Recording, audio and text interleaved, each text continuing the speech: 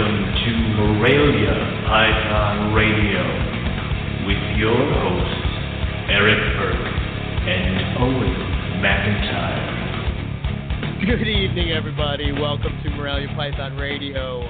Tonight, we're doing a recap of Southern Carpet Fest, and then we're going to hit on some other various topics. It's just me and Owen tonight, and I feel that I have to put this out there, Owen, because sometimes it catches us right before it goes live.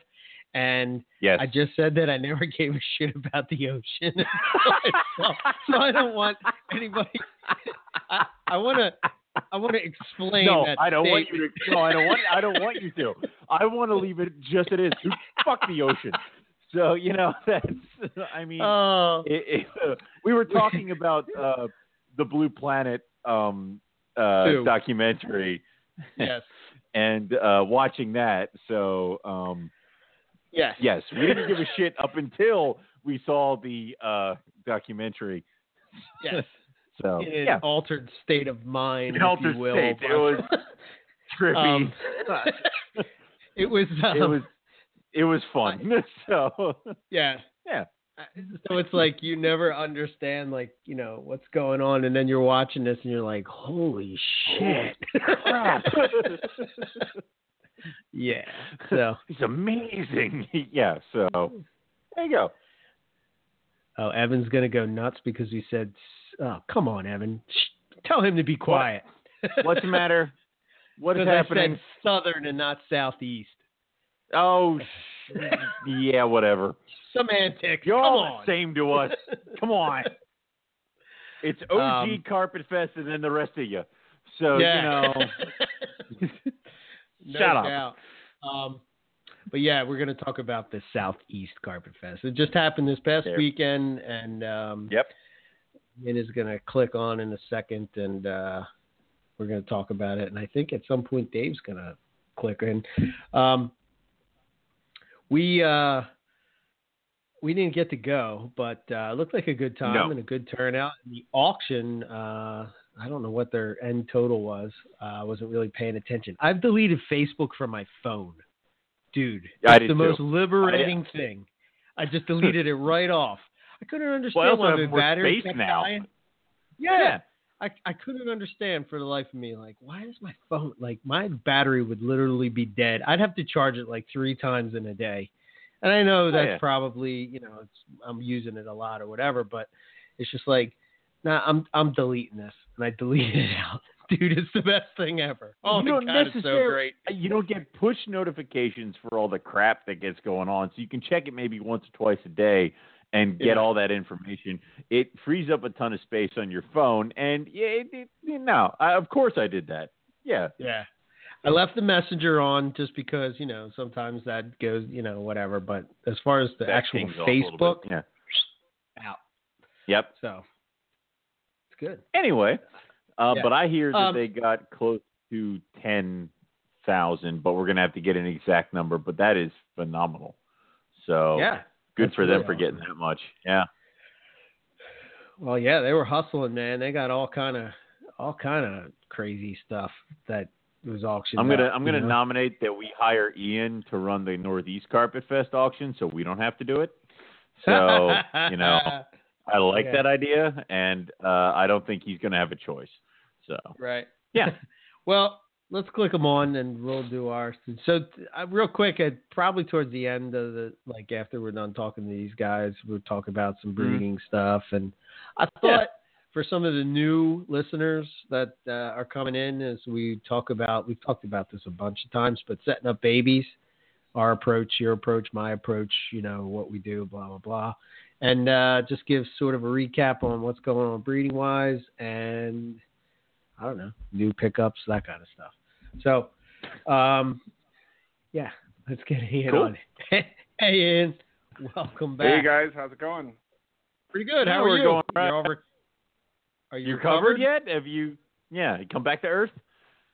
Not even close. I'm still sorting through auction items and shipping stuff out. And no, I need a Carpet Fest vacation, though. Ours is until June. You got plenty of time.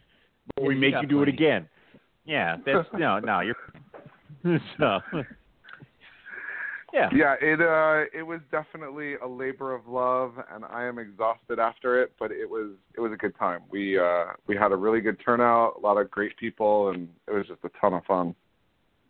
It looks like you guys had a nice turnout. You guys had a lot of people that I wasn't expecting to be there. Mainly, Jason had mentioned to us that he was going to go, so that was cool. That saw him in the pictures. I'm like, oh, Balin's there. So yeah, it was definitely looked like it was a good time, and some cool animals checking out in the pictures. It looks like you guys had a massive food spread. It was nuts. So the last thing you want is a bunch of hungry reptile people. So You're we damn made sure right. we had lots and lots of food. We also had lots and lots of beverages, a lot of the adult kind of beverages.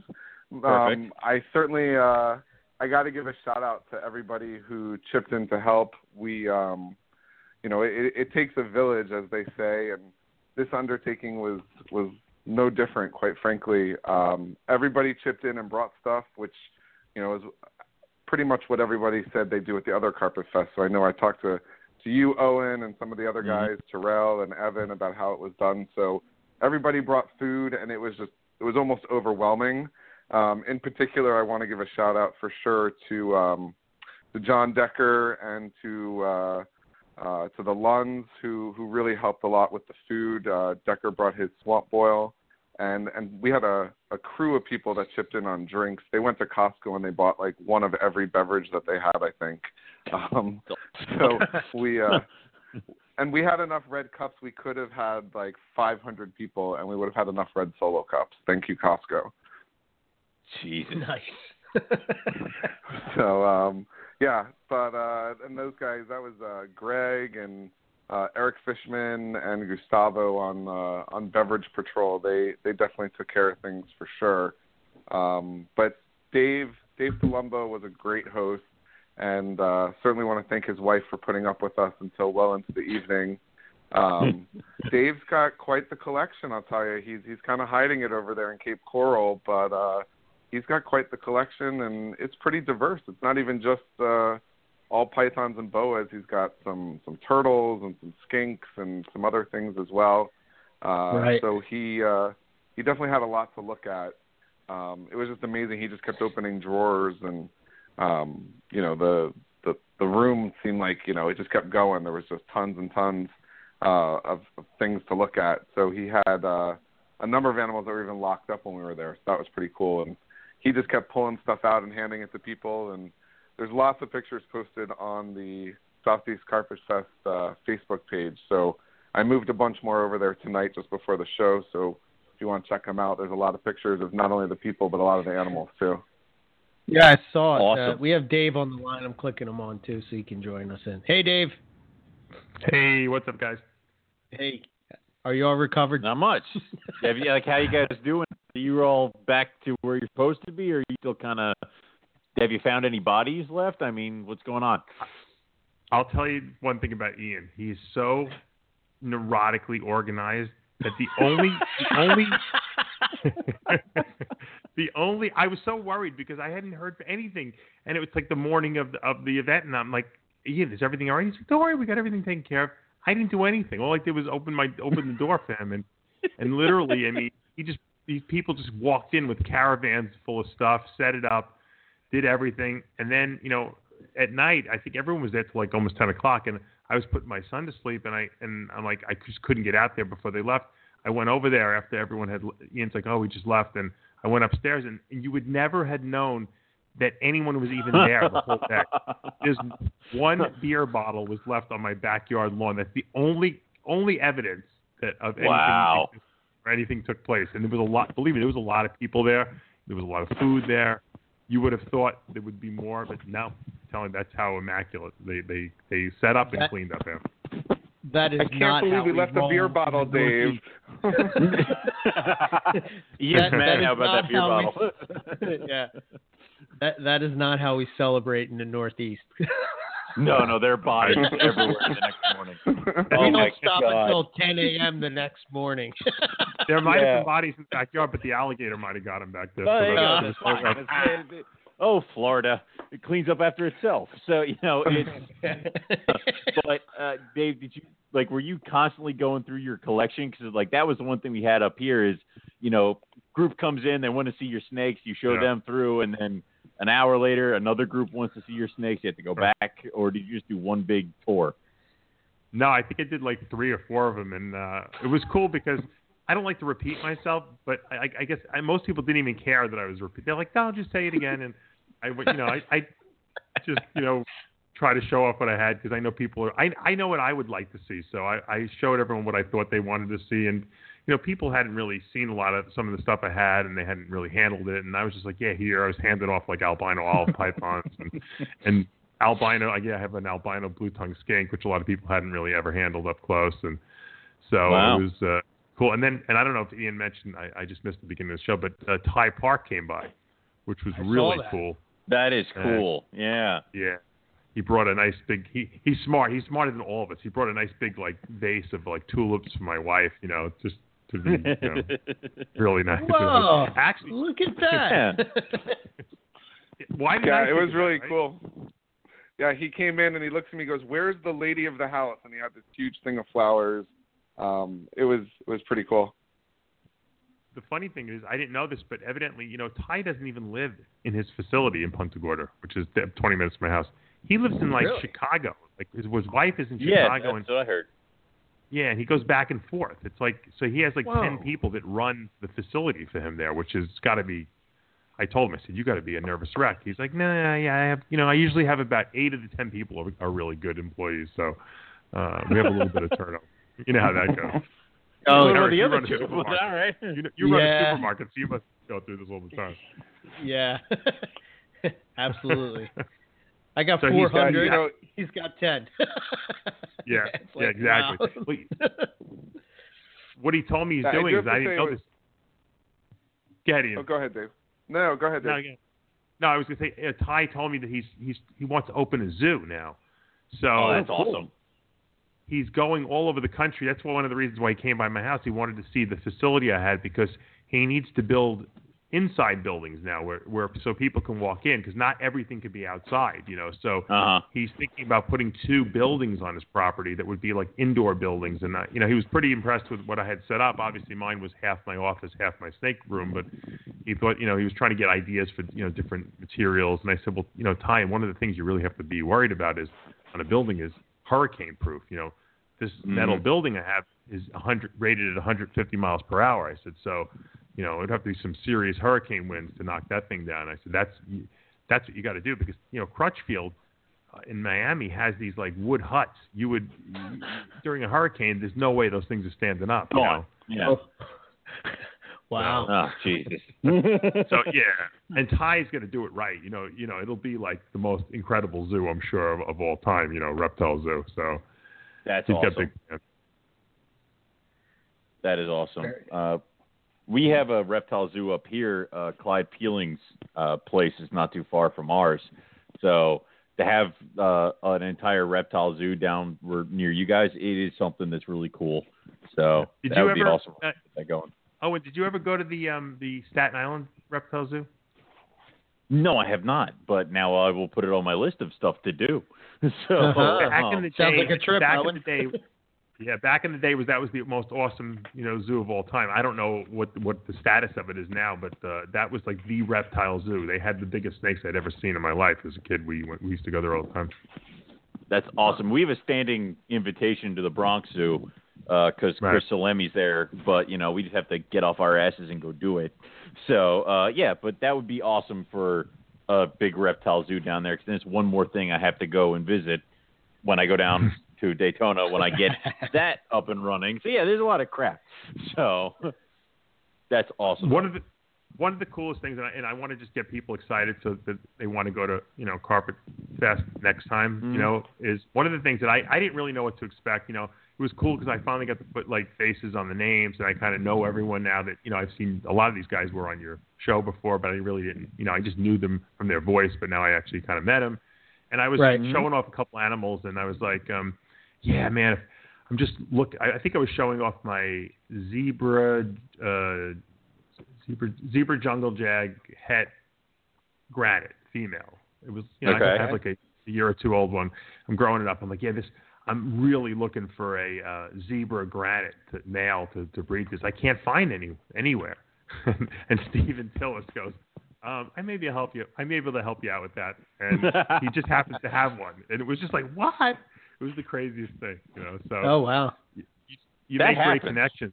Yeah. Who would have known? I wouldn't have known he had one. I don't know. He just wasn't like he was advertising it anywhere, Yeah, I think it was. That was one of the really cool things. Go ahead, Ian. Yeah, I was just going to say that was one of the really cool things that happened kind of over and over again throughout the day. And I think it really kind of hammers home the whole point of Carpus Fest, to get out from behind your keyboard, to get off your phone and actually meet people in person.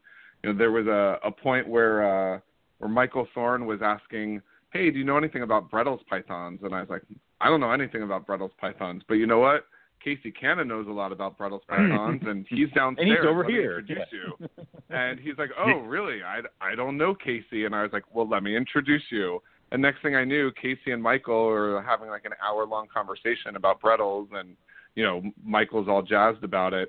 And that sort of thing happened. It was amazing. It happened several times throughout the day. Eric Fishman, who bought a chondro from me last year, was saying, I really am thinking about getting a new snake, and I don't know what to get. And I was like, oh, get another chondro, of course. And he was like, oh, I really think I want something a little bigger, maybe like a carpet.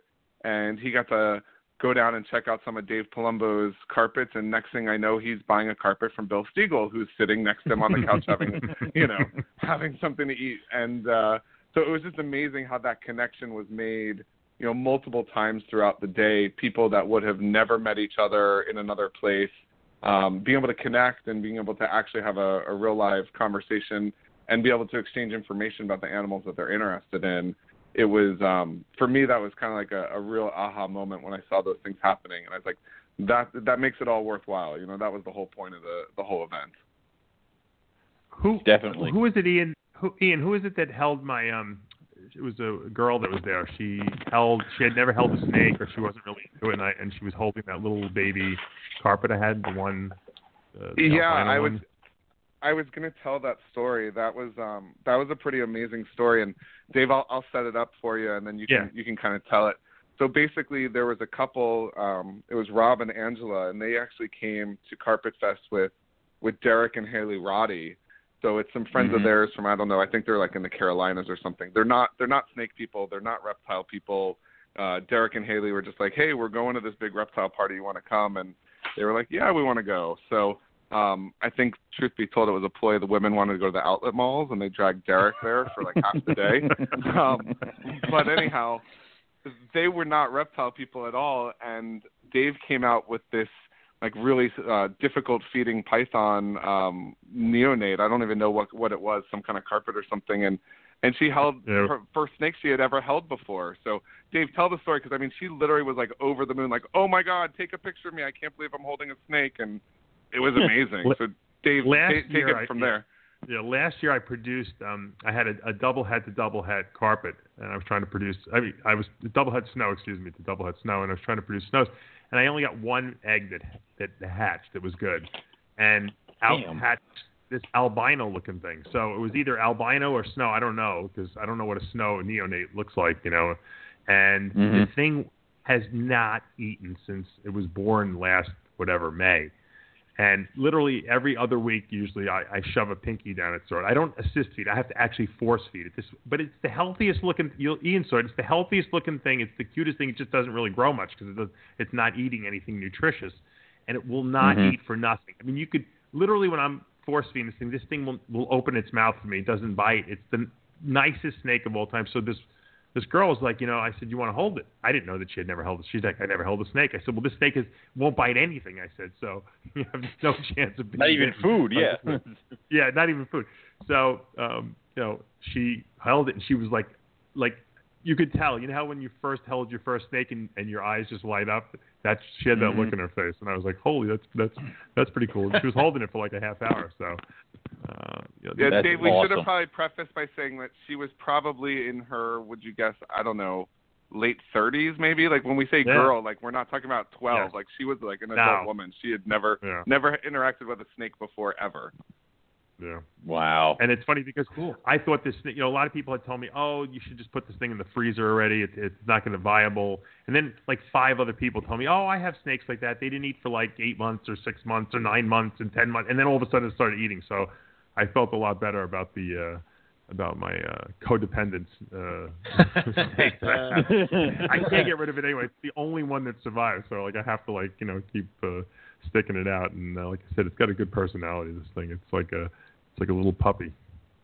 Yeah, and it's doing a job as an ambassador right now. So why the hell not? Who cares if it's got to be annoying about food? So yeah, awesome. I don't know if Ian said this, like I missed the beginning, but when I walked in and saw the setup, I don't think he even saw it. When they started setting up all the food, we had ordered food. We were panicking. We were like, oh, we'll order some pizzas and baked ziti. I hope we have enough. And literally, there was so much food on the table. I'm like, I don't think we need that food from this restaurant. More than keep that in the house. Literally, and I don't even know what you did with it, Ian, but there were literally like 25 loaves of bread that were like 6 feet long each in these huge paper bags. I don't even know where they go. A dozen of them are sitting downstairs on my kitchen counter. Thank you very much. Well, and my wife keeps saying to me, "What are we going to do with all these baguettes?" And I asked her if Samantha could set up. I wanted her to set up a baguette stand at the end of the driveway and see if she could sell them for like a nickel a piece, but she wouldn't let me. Nice. That's awesome. So, I should also comment that, for you guys up north who missed out, the weather was absolutely spectacular. Yeah. We had one person, I think it was Anna Mitchell, who said, "Oh my God, I can't believe how amazing the weather is. I haven't worn a dress in 5 months. Where's the bathroom? I have to change now." Like, she just couldn't believe. She's like, "I don't need to wear pants. I don't need a jacket." And we're like, "No, you need bug spray and maybe some sunblock." Wow. Ian got a lot of Ian got a lot of swag too sent us. There was like bumper stickers and little like tote bags, and I felt like I was at like some kind of like I was at the Arnold Classic for bodybuilding, where they have like all these booths where you go around and get free samples of everything. It was crazy. I was expecting like there to be like a Reptilink station there where you can get like free Reptilink samples or something like that. Well, maybe next year. If Nick is listening, if Nick is listening, we're going to need some donations of Reptilinks for next year. If you could get on that for us. I should give a shout out. Triple L Reptile really hooked it up. They sent us lanyards and they sent us bumper stickers and they sent us ZooMed tote bags, and that was all on top of what they donated for the auction. So a big shout out to those guys. They were a big supporter of Southeast Carpet Fest this year, and we definitely appreciate their support. Now, are those guys in Florida? Are they in Florida? No, actually. So Triple L is based out in California. Oh, that's right. But I actually know Lauren going back a number of years from when I was in the feed industry, and he's always been a big supporter of USARK. And so when we reached out to them and told them we were putting on this event, they were just generous enough to donate not only to the auction, which helped raise quite a bit, but they also sent us just a lot of other kind of swag stuff. So we had bumper stickers and lanyards and tote bags and business cards. Awesome. I mean, they sent us all kinds of stuff. So it was pretty cool. And actually, I should definitely recognize Casey Cannon was a big part of that as well, because he helped reach out to a lot of folks for donations to the auction, and so he also was involved in getting a lot of that stuff donated. So a big thank you to Casey. And actually, him and Eric Chung helped me run the auction, and so they were the guys that at 6:59 and then 7 o'clock were helping close everything out and go through all the bids and whatnot. So thank you to those guys also. Awesome. I got to admit, go ahead. I got to interrupt you because before I forget, I got to admit one thing that's like really embarrassing, but. What's the greatest fear at holding Carpet Fest? Like, having everyone see your collection. I mean, what would you say would be your biggest fear when it's all over? Dirty or something like that, or something's missing, anything right? along this line. Yeah. Oh God. Yeah, that one. So of course, Monday morning or Sunday morning I go in, and I think it wasn't until Monday because I didn't really look at anything on Sunday. Monday I go into my collection and I'm putting, I'm pairing up things. I'm like, and I'm looking, I can't find this male Mandarin, which is a pretty rare gene in ball pythons. It's Mandarin male. I can't find them, but I don't even remember showing them to anyone. I showed them the female because someone had asked me about it. They knew that I had one, and I showed them the female. I hadn't even taken the male. I can't find this thing anywhere. So every terrible thought is going through my head. I have to admit, every terrible. Even though everyone was so nice and so respectful. I mean, I knew no one stole it or anything like that, but it was just like I'm like, oh, maybe someone left the tub open, but there were no tubs open. Finally, I had to calm myself down, and I went and I started getting the flashlight out, and of course I found it. It was like under a rack. Somehow some tub must have been left open and it got out. But it's the most horrifying feeling, I'm like, I'm not holding this anymore here. No one's coming over anymore. Through my head, I'm going through this. And then after I find it, I'm like, what an asshole I am, That's Oh, awesome. good. Jerk snake, Oh, making him geez. freak out. Yeah. Had to ruin my afternoon. Yeah. Nice. So, Ian, what is the final total for the auction? How'd you guys do? So I got to say the auction ran really smoothly. We had 85 items in the auction, which was just unbelievable. And I'm also happy to say that it's only Tuesday, and as of this evening, I have received payment for every single item in the auction. We had nobody buy something and not come through. So that was really cool. Also, I've got like 25 packages to send out at the post office tomorrow. The grand total from the auction was $9,815, which is just unbelievable. Awesome. And when you combine that with the $1,100 from the shirt, we actually came in at $10,915, so just shy of $11,000. If there's anyone out there who wants to donate $85 to our cause just to make it a nice round number, I'm more than happy to entertain another $85 donation. So feel free to PayPal me. But we came in just shy of $11,000. So that's all for USARK. And I can tell you that Phil Goss is certainly really happy to find an extra almost $11,000 in his budget that he didn't even know about, because he didn't know that we were going to be doing this in the first place, let alone we'd be this successful. That's the good news. The bad news for you guys is now you got to step up your game, because 6,500, I think, is what I was told was the old record. So we kind of blew that one out of the water for you. 60 or it's either 65 or 7, something like that. But good job. That's great. Now, Ian, unfortunately, because you did such a great job, Eric and I are going to be pressuring you in June to run our auction. So be ready for this. Yeah, what was that? I think you're breaking up. It's a bad connection. No, you heard me loud. You're breaking up again. With success comes more responsibility. So, So we like challenges, Owen. We like challenges. What are you doing? That challenge. I have a competitive streak in me, so we'll see.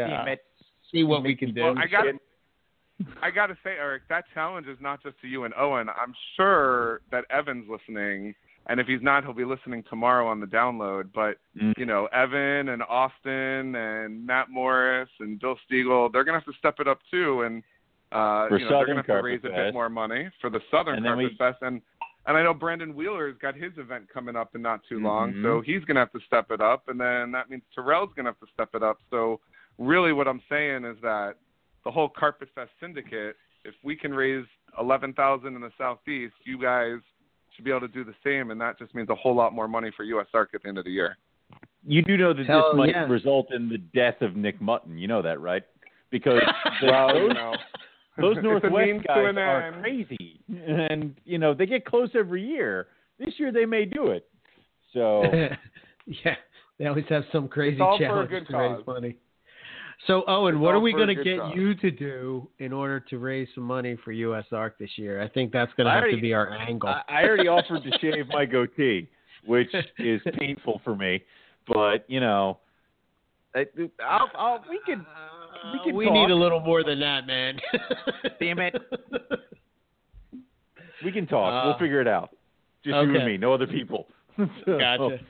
No other. Now, I do have to say there's a double-edged sword to the auction. So I kept bidding on items, not because I wanted to win items, but because I wanted to keep the bidding going, and I wanted to keep the dollar amount going up, and wanted to keep bringing it to the top of Facebook. And when it came time to close out the auction, I was sitting next to Casey, and we're going through the items, and we kind of split up the list into, you take this group, and I'll take that group and whatnot. And all of a sudden, like, Casey keeps saying, "Oh, Ian, you want another one? Oh, Ian, you want another one? Oh, Ian, you want another one?" And I'm like, "God damn it, what did I win now?" And it was stuff that I hadn't even remembered bidding on because I was just trying to bid it up. I will say that was a strategy that I might not employ next time. But I pushed that dollar amount up just by winning a lot of stuff that I didn't really. We raised $11,000. We raised $11,000, but Ian, it was $10,000 of Ian's money. Ian has to sell his car, so Well, it's all for a good cause. That's what everyone kept saying. So right, good spirit. Wife didn't think it was as good a cause as I did, though. I usually do that with one item because I'm usually drunk at the time we do the auction. So it's usually like I'm just bidding away. And it gets like real serious, and then I'm just like, "Nah, I'm out." And then that's the other problem is we have the live part of the auction, which is just we keep talking about doing it earlier, and then we don't, and then we're intoxicated and trying to run an auction, and it's very bad. It's very. We need you, Ian. We need your help. So I don't know. I think Eric's already accepted the challenge. He says that you guys can take it on and show us. Don't listen to the Hobbit. He doesn't know what he's talking about. I'll take care of this. I'll handle this. I don't know, man. I think we can do it, Owen. I think we can do it. We're the original chapter, man. It started with us. We're keeping Ian for Southeast Carpet Fest because if he gets involved in any other ones, he might be divorced. So that's not going to work well for us. That's sure. That's true. For the sake of his marriage, we need to keep him to one.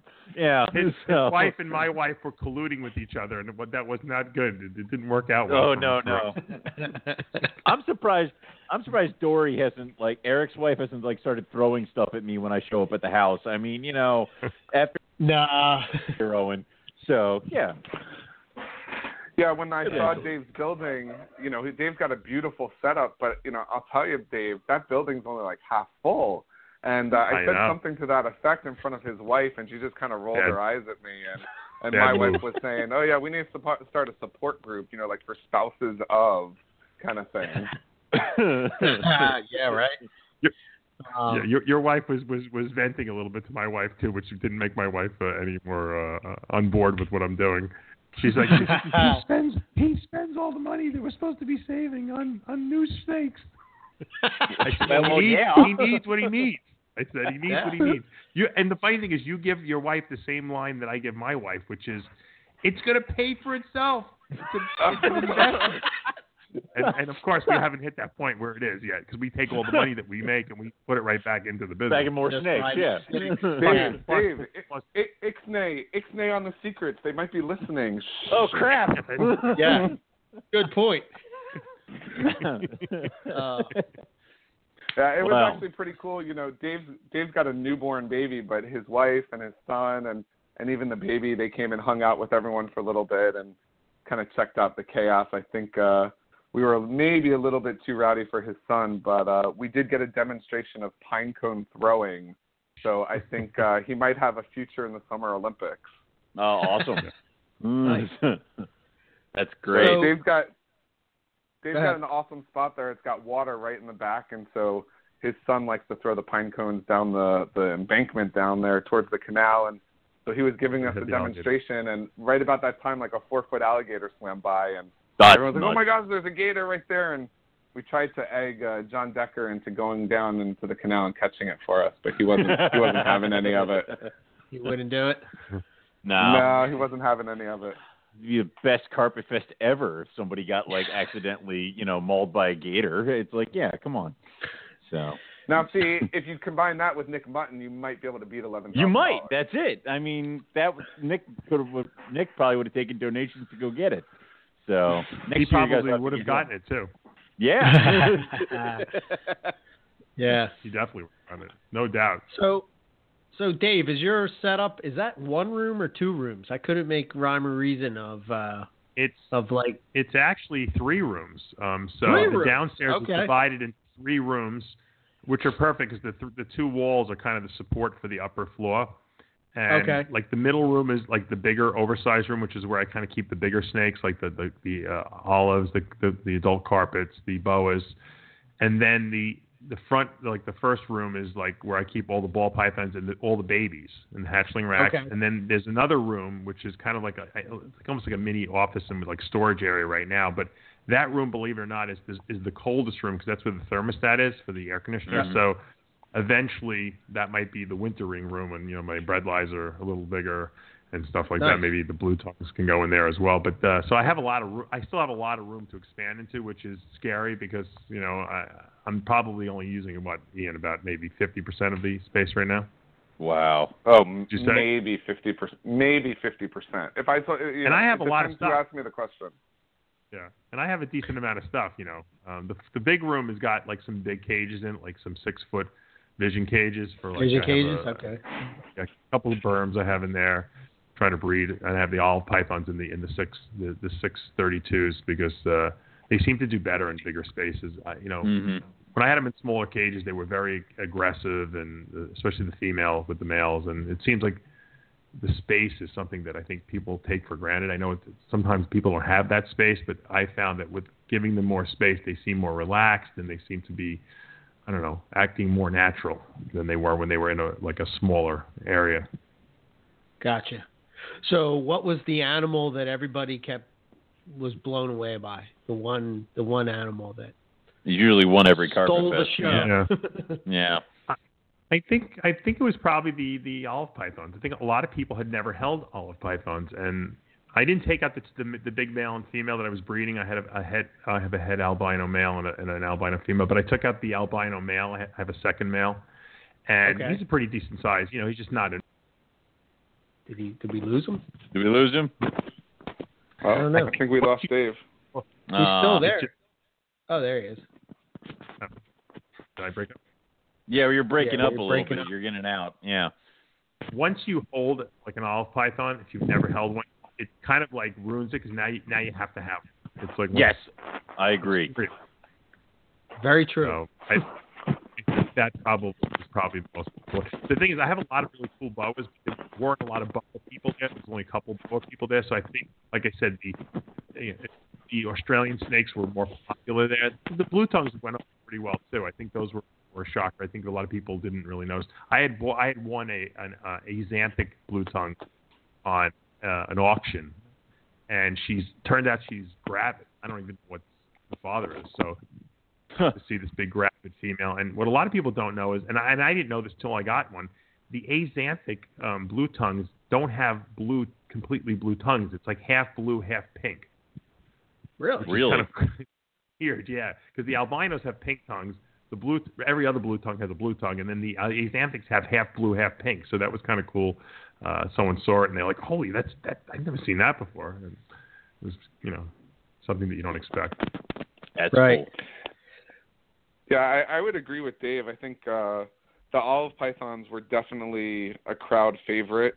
My 5-year-old son, who was like right next to Dave pretty much every time he opened a cage, he was even holding on to the olive python, or the olive python was holding on to him. I'm not exactly sure, but in one of the pictures he's like, just manhandling it. But ironically, I agree. I think the blue-tongued skinks kind of stole a lot of people's attention away as well. That albino one and that axanthic one were really cool. A lot of people had never seen or held an albino one before, and that thing was just so docile, and everyone was just kind of passing it around. So that was really cool. And Alexis Marie took a lot of really good pictures, and those are up in the group. And there's pictures, I think, of both of those animals, Dave, if I'm not mistaken. Oh, cool. That's awesome. So, Dave, I don't know if it was on From the Ground Up podcast. I heard you talk, maybe it was one of your videos, but you were talking about Nova Guinea Jags. Do you actually have that line? I don't know if is that what we're calling the supernova? Yes. Yes. Supernova Jag? Yeah, I have the Yes. I have a pair of them, and I actually people were pretty astounded with that too, because they're kind of cool, really cool looking.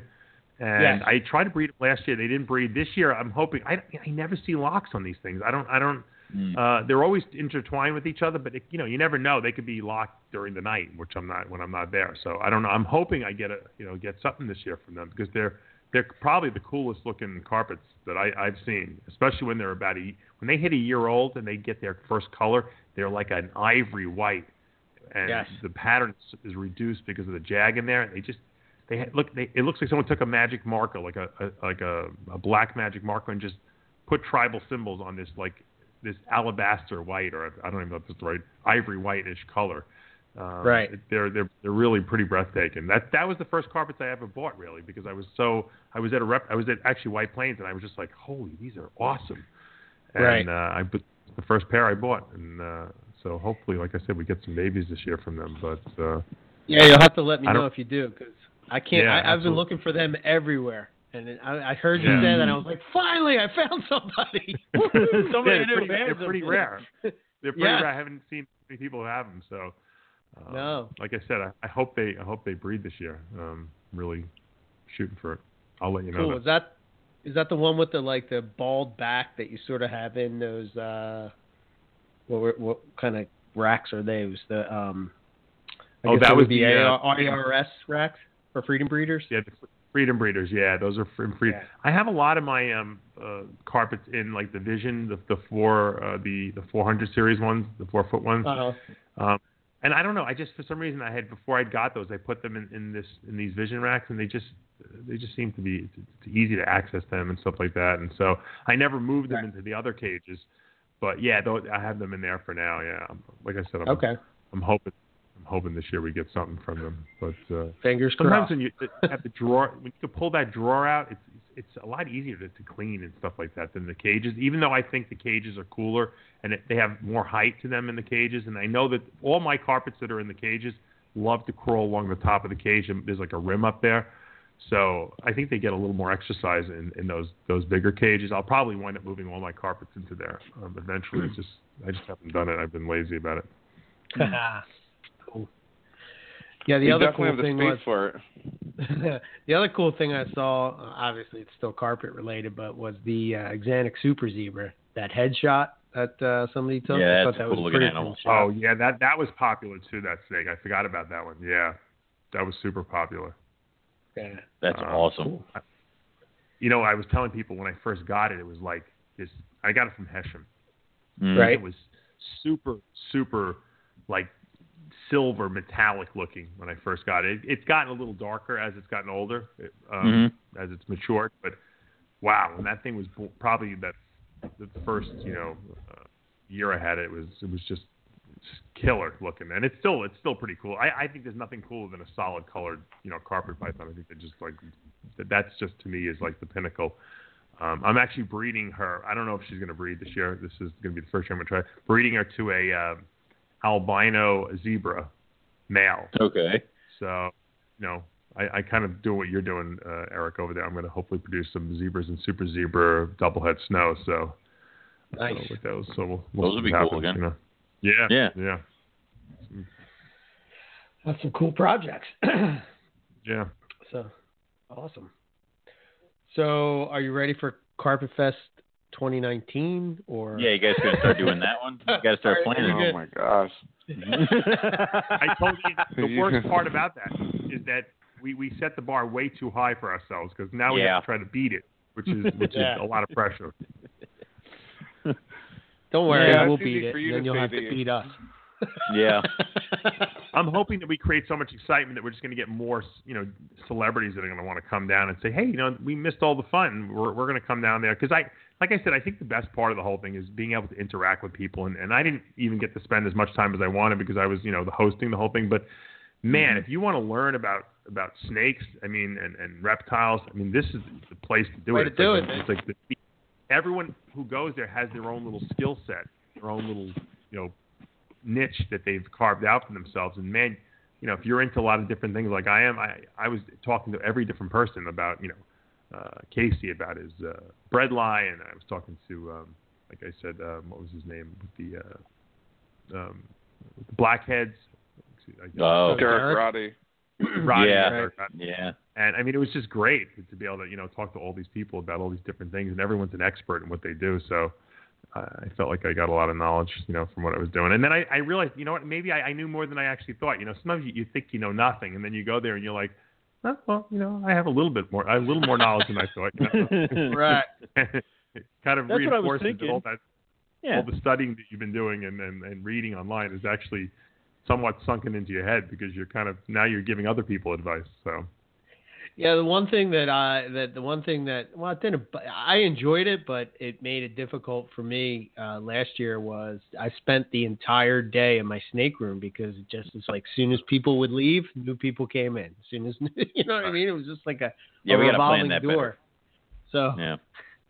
It's like, oh wait, it's time for the auction? God damn. Yeah, the day did fly by. It was amazing. Like, all of a sudden, people were leaving, and I was like, wait a minute, it just started. What do you mean people are leaving? And it was 8, 9 o'clock at night, and the day just flew by. Mm-hmm. Yeah. Cool. Awesome. I appreciate you guys, helping to promote the event on the radio show, of course, and obviously it's your brainchild anyway. We just kind of like, I guess rolled it out here in Florida, but you guys should have definitely come down next year, especially, I mean, how could you not want to go to Florida in the middle of the winter? Oh, hell yeah. Yeah, it's the thing. So, but no, yeah, we'll be there. You guys did a great job, and you took Carpet Fest to a whole new level and area, so hopefully we can start continuing to do it, make it a yearly event kind of a thing, and that'd be awesome. So you just can't awesome make it. You can't make it when we're going to Australia. That's all. I can't do that. Yeah, please don't do that to us. So, yeah. I don't want to have to choose. I don't know.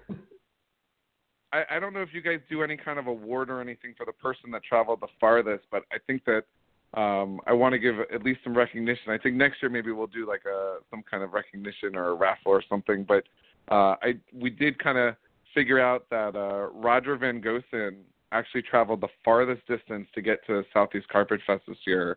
So he lives outside of Pittsburgh, and he actually flew down, and he came in a couple days early, and it was hilarious watching his posts on Facebook, because he was like, I might just become a vagrant and stay in Florida forever and never go home. and he kept posting, like things like, 12 more hours and I have to go back to 30 inches of snow or something crazy like that. And I guess he works at a coal mine outside of Pittsburgh, and I kept saying, we've got rock quarries, we've got limestone quarries. There's got to be something comparable to coal mining in Florida. You don't have to go back to Pittsburgh. And he was not looking forward to going back home. I think he stayed the whole weekend and didn't leave until Monday. But I did want to recognize that we did have a lot of people that actually came from pretty far away. So Bill Stiegel and his wife flew in from Texas. We had a number of people who came in from Georgia, some other folks from around the Southeast. But Roger definitely gets the award. He would have probably been beat by Meg. Meg was supposed to fly down from Chicago, but she got snowed in that snowstorm, and all the flights got canceled. So she would have been coming from a little bit further north. But it just shows you the draw for how far away people came. I think the weather was a big draw for people as well to get out of the cold. Yeah. But hopefully next year we'll have even more big-name celebrities and maybe some representation from NPR, because those GTP Keeper radio guys, they represent it. They sent you Bill, all right? Bill's the show up at every event. NPR guy, man. Don't. Yeah. I mean, you're talking about an award for furthest travel. We'd have to give it to Bill every time, and that would get annoying. So he just pops up places. So yeah. Also, as an added I say that because I know he's listening. As an added incentive, you mentioned the coal mines in Pittsburgh. I was talking to him, and I was like, did you actually work in the coal, like under the ground? He's like, yeah. I think now he's up above the ground, but I think he was down there for a long time, and, a lot of coal dust, and he smoked cigarettes on top of that. What the hell? I wound up giving a lot of nutrition and health talks to everyone. So if people are looking to lose weight and get in shape, you get like double. You get snake information and you get workout, nutrition, diet information. I actually even sold a bunch of supplements to a lot of people who were there because I own a nutrition company. A lot of people bought vitamins and essential fatty acids and protein powders for me. It was pretty funny, But Dave, all I know is if you've got treadmills lined up next time, I'm not coming. All right, like I am not putting a bunch of reptile guys on treadmills. This is a trap. Make them work for their food. Yeah, everyone's diet started Monday. I told them, So. Yeah. Everybody gets a day off. Yeah. Awesome. God. Very cool. Very cool. Yeah. Sounds like it was a blast. I wish we could have came, but there's always next year. Yeah. I will be there for sure next year, no doubt. As long as you don't plan it when we're in Australia. Yeah. But awesome work and awesome. I'm glad you guys had such a good turnout and such a good time. It sounds great, and we can't wait for you guys to start getting at us with your plans for 2019. Yeah, I'm going to need a little mini Carpet Fest vacation to recover from this Carpet Fest hangover, but hopefully we made the brand proud, and we started. Absolutely. What are we? Now there's the 5th Carpet Fest that'll be on the map. So sounds like maybe there'll be some other guys need to think about having maybe a Midwest Carpet Fest or something. I think it'd be cool if we had Carpet Fest all over the country. It's my goal, and Tinley's kind of the unofficial Carpet Fest, but I would like there to be an official one. That or we just take over Tinley one year. We all just don't. So I think the ultimate Carpet Fest would be in Australia. That would be Stop that. You just said Australia like 8 times in the past 2 minutes. Stop it. One.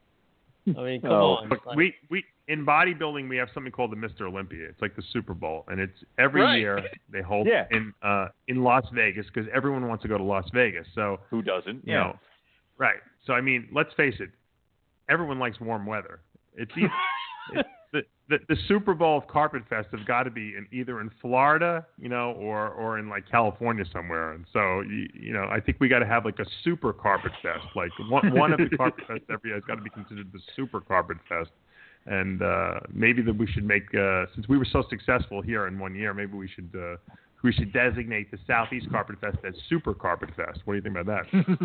As the one that everyone should try to make it out to that year. I like that idea. Florida is a year. Yeah, I mean, if you're into reptiles, I mean, you can't get much better than Florida. I mean, that is true. I mean, you can go herping, you can see 100 people's collections, plus you can have fun. You can entice the wife into going down with you because, they can go I bet you next year Ty Park's place will be done. We could even organize like a field trip to Ty Park's place as well. That'd be awesome. This year you had damage from the hurricane. But I'm sure next year he'll be more than happy to let people come over. Man, Owen, they're making us up our game, man. We got to up the game, bro. You want to open a reptile zoo? What are you getting at here? I don't know. We got to do something, figure it man. out. Jesus. We need I can only do so much. We need Bindi Irwin to come to our Carpet Fest or something. I don't know. We got to do something. We'll figure it out. Very cool. Well, I don't know. Anything else any other funny stories you want to share? Or,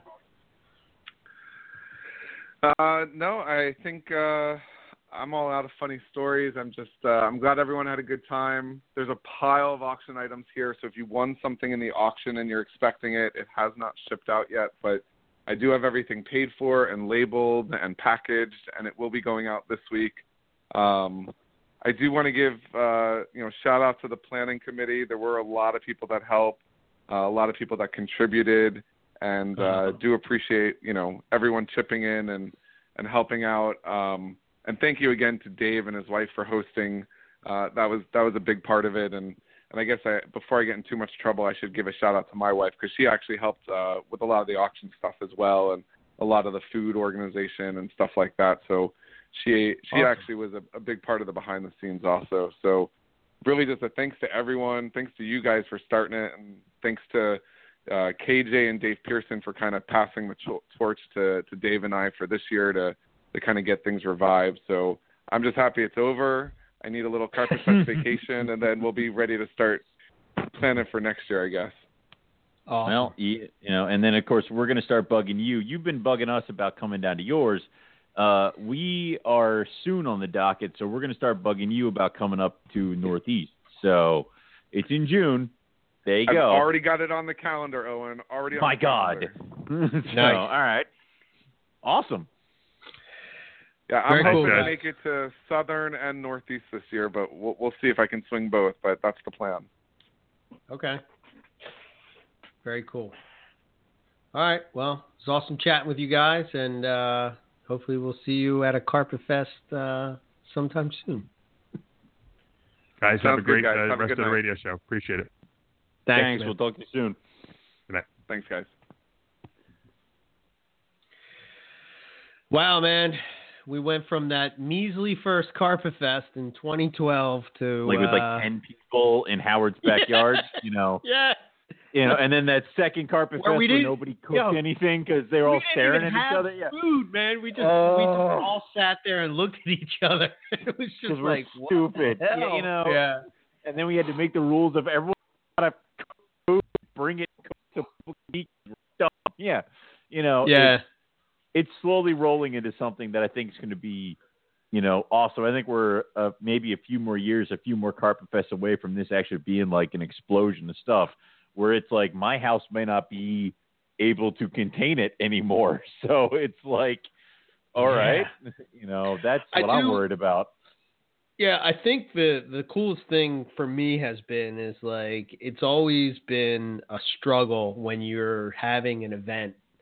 Not in a bad way, but when you're having an event at somebody else's house besides either mine or yours, you know, and now that it's like kind of in our control, it makes it much less stressful to plan. It does. Because, and also, when you have Chris Salemi and Rob Stone as your like personal slaves for 2 days, like a lot of stuff gets done. Yes, so true.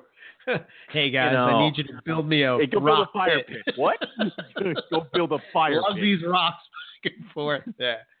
But I don't want to. You heard me. Go build a fire pit. I don't care. Yeah. I didn't ask. Yeah, that's awesome, man. I'm glad they had such a good turnout and such a good time, and I really hope it picks up down there. And that's awesome that they got, all those people to show up, and a lot of people from the Florida reptile area. And you're right. The problem is that this kind of stuff makes us up our game and move us along. I mean, we had to go down to Texas before we decided that having a tequila machine or a margarita machine was what we should do. So, this is now we're going to. Yeah, it's always cool to see what other people do and their interpretation of it. We've always been the laid back kind of Carpet Fest where you just go and chill, have fun, drink, and have a blast. You know what I mean? Yes. I think that was always the whole idea of why we even started it was to get you from behind your computer. Just like, Ian and David said, is like, get out from behind the computer and get out. Yeah. Actually talk to people. Mm-hmm.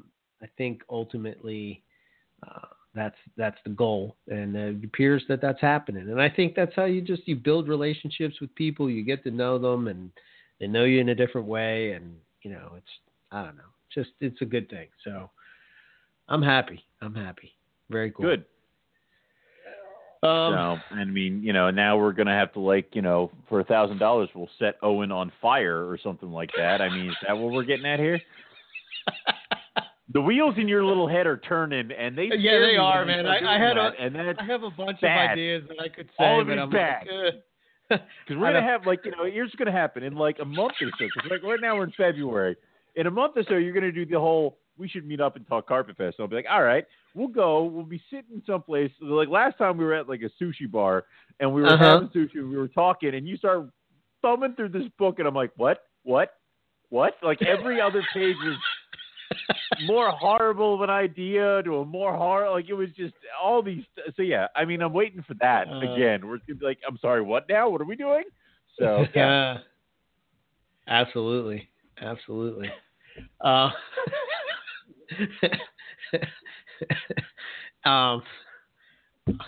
I don't know what to say after that because I know. Yeah, you're right. There's nothing to say. I'm at a loss. Let it go. So yeah, I have Rob. He's probably because he's listening right now, not live, but tomorrow. Rob forward Stone? into the future. Yeah, and he's sitting there and he's going. Yeah. I have a few ideas too. That's the two of you in a room is very dangerous. I mean, bad. and the fact that you guys talk once a week is also extremely dangerous. You guys are making decisions for my future that I don't even know about. That you don't even know about. You don't. Yeah, exactly. You don't know about it. Yeah, you will. Yeah. What? Yeah. Cool. Dangerous. So, all right, let's. So, how's your breeding season going? I got a few locks. I think I haven't had anybody that's like, you're obviously grab it, except maybe one jungle, which is kind of a little disappointing because I kind of had a few males that I was really hoping would have gotten the job done by now, and then it would free them up for other females. So, but it's still so early in the season that I'm not really that concerned. But I think we're going well. I think we're going to get a few. And I should get some of that weird stuff. Like I think I might get water pythons. I think I might really? get. Yeah. She looks huge, but she was the one that tried to nail you in the face. She won't let me get close enough to check out. So I don't know. Maybe I don't know what the white lips are doing. I don't know what the olives are doing. I think I might get a litter of Dominican red mountain boas. There's a lot of stuff. Right now, it's at that happy thing of that.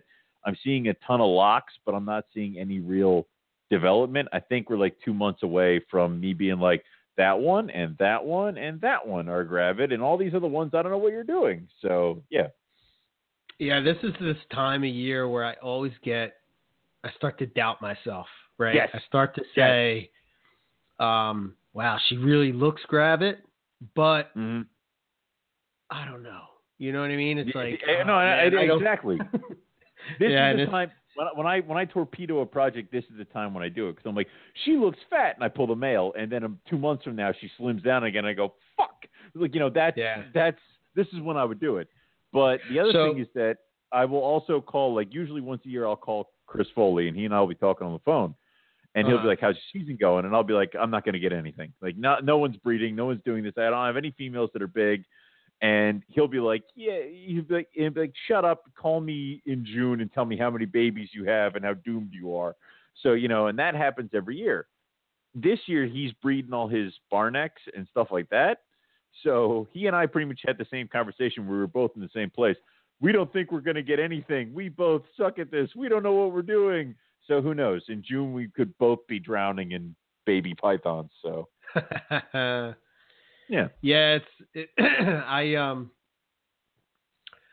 have, man, I have two girls that I think have what I call the pre-ovulation shed, which is I think where a lot of people sometimes get messed up, and they go and they pull the male or they do whatever, and then they end up, the female ends up reabsorbing, I guess, if you will, but hopefully I played it smart and I left the male in there. So I usually don't pull the male until she starts basking like belly up and I call it twisting into a pretzel.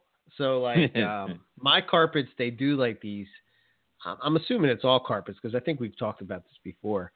Yeah. Maybe not all, but you know what I mean. Most carpets do this. They're kind of get in these positions where you're like, what the hell? Like they tied himself into an uncomfortable knot.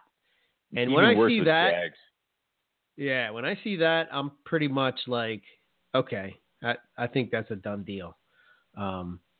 So we'll see. And then there's the thing that sometimes they don't even do that. Like, cause last year I had a pair of jungles together and I had no idea what the hell was going on. And she ended up laying a tiny clutch of 10 eggs, and the male was like, he was in there. He was over there. And I'm like, oh shit. So, that's, sometimes they don't even give you that reaction, or I was really stupid and missed it. So. Yeah. I think my, M-Pen girl, she ovulated the other day. It was the first time I seen an ovulation, I caught it right then and there. And, Because I was worried. I was like on the fence, like I seen a lot of locks, but she didn't seem to have that. I call it when you grab them on the back end and you kind of just like hold them. It feels like it's almost like, I don't know if anybody's ever gotten it to where your hands swell up and they feel like they're going to explode. It's like real tight. What, you mean like if you injure your hand? It's like, what are you talking about? Yeah, like if you have like, if you're like, sometimes because I'm allergic to certain things, right? If I like, especially like if I pet a cat or something like that, or a cat licks me, I like, I swell up. That's probably bad that I just told everybody that. Wait, you have a cat. Wait. Yeah, I know. What are you doing? We have an understanding. I stay away from him. He stays away from me. Absolutely. All right. It was a package deal with the wife, and it was like, okay, I guess I had a talk with the cat. And I said, listen, cat, you stay over there. I'll stay over here. We just stay away from each other. I will agree that I've had that happen when I was working for a zoo, and a waiter got my hand to the point where it felt like it was going to like burst. Like the skin is tight is what I think they're trying to get at. Yes. But right. So we're all on the same page. Yes. So that's kind of like what when I hold them that it feels like to me. And then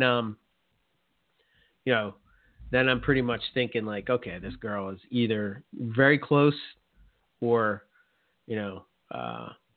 we're on the right direction. But with her, I didn't feel it, so it was kind of like, okay, well, I'm kind of worried that maybe I'm not going to get anything, and then all of a sudden she ovulated, and now she feels like that. So, hopefully. Yeah.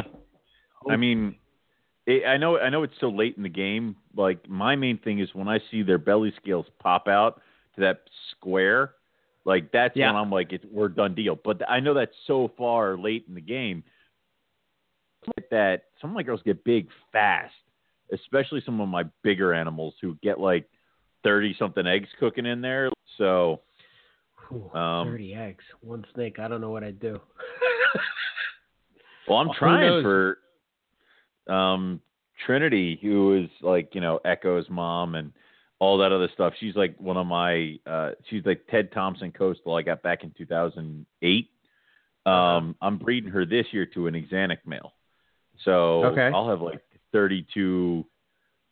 I don't know how Axanthics pass genetically anymore, so I don't know what to say. Like, I want to be like, hey, don't say it wrong. I'm like, it's gonna wrong. But that's wrong, right? I don't know, man. Something. So I don't know. But it's like, and I'm gonna breed all these things, and I'm gonna be so worried about what to say about selling them that I'm gonna hold them all back until someone tells me what to say. It's like, I don't want to do it wrong. So, yeah. But that'll be, hopefully she'll have like 32 eggs. I mean, nice. But, yeah. Very cool. But that's the thing is, like, every female is different, and every female does a different thing. I have ones that, like, the second they're gravid, their belly up all the damn time. And then I have ones that don't even show it. And then I have, and it even goes through with different species. Like, my female white lip just shed a few days ago. Okay. And when she went from whipping around the cage to now she's in a bin, in the hide bin, and she's just there and she won't come out. So I don't know what the hell she's doing. I don't know if that's part of their thing. The male wants nothing to do with her. So, we'll figure that out. But, and then my female Olive just shed. So I don't know, like, where everybody is on their little grand scheme of things. But for all I know, we're heading in the total correct right direction.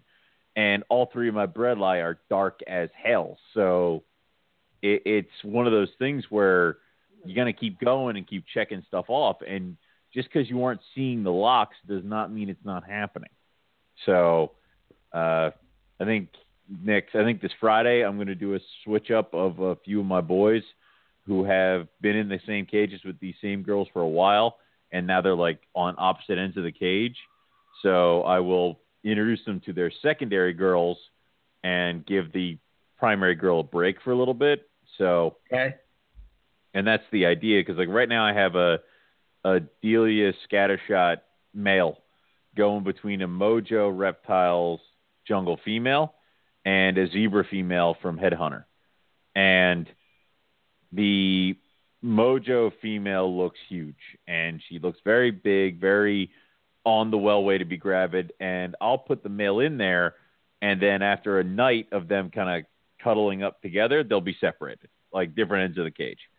And I don't want him to hog the hot spot, so I'll pull him out, and she'll curl up right under the hot spot immediately once he leaves.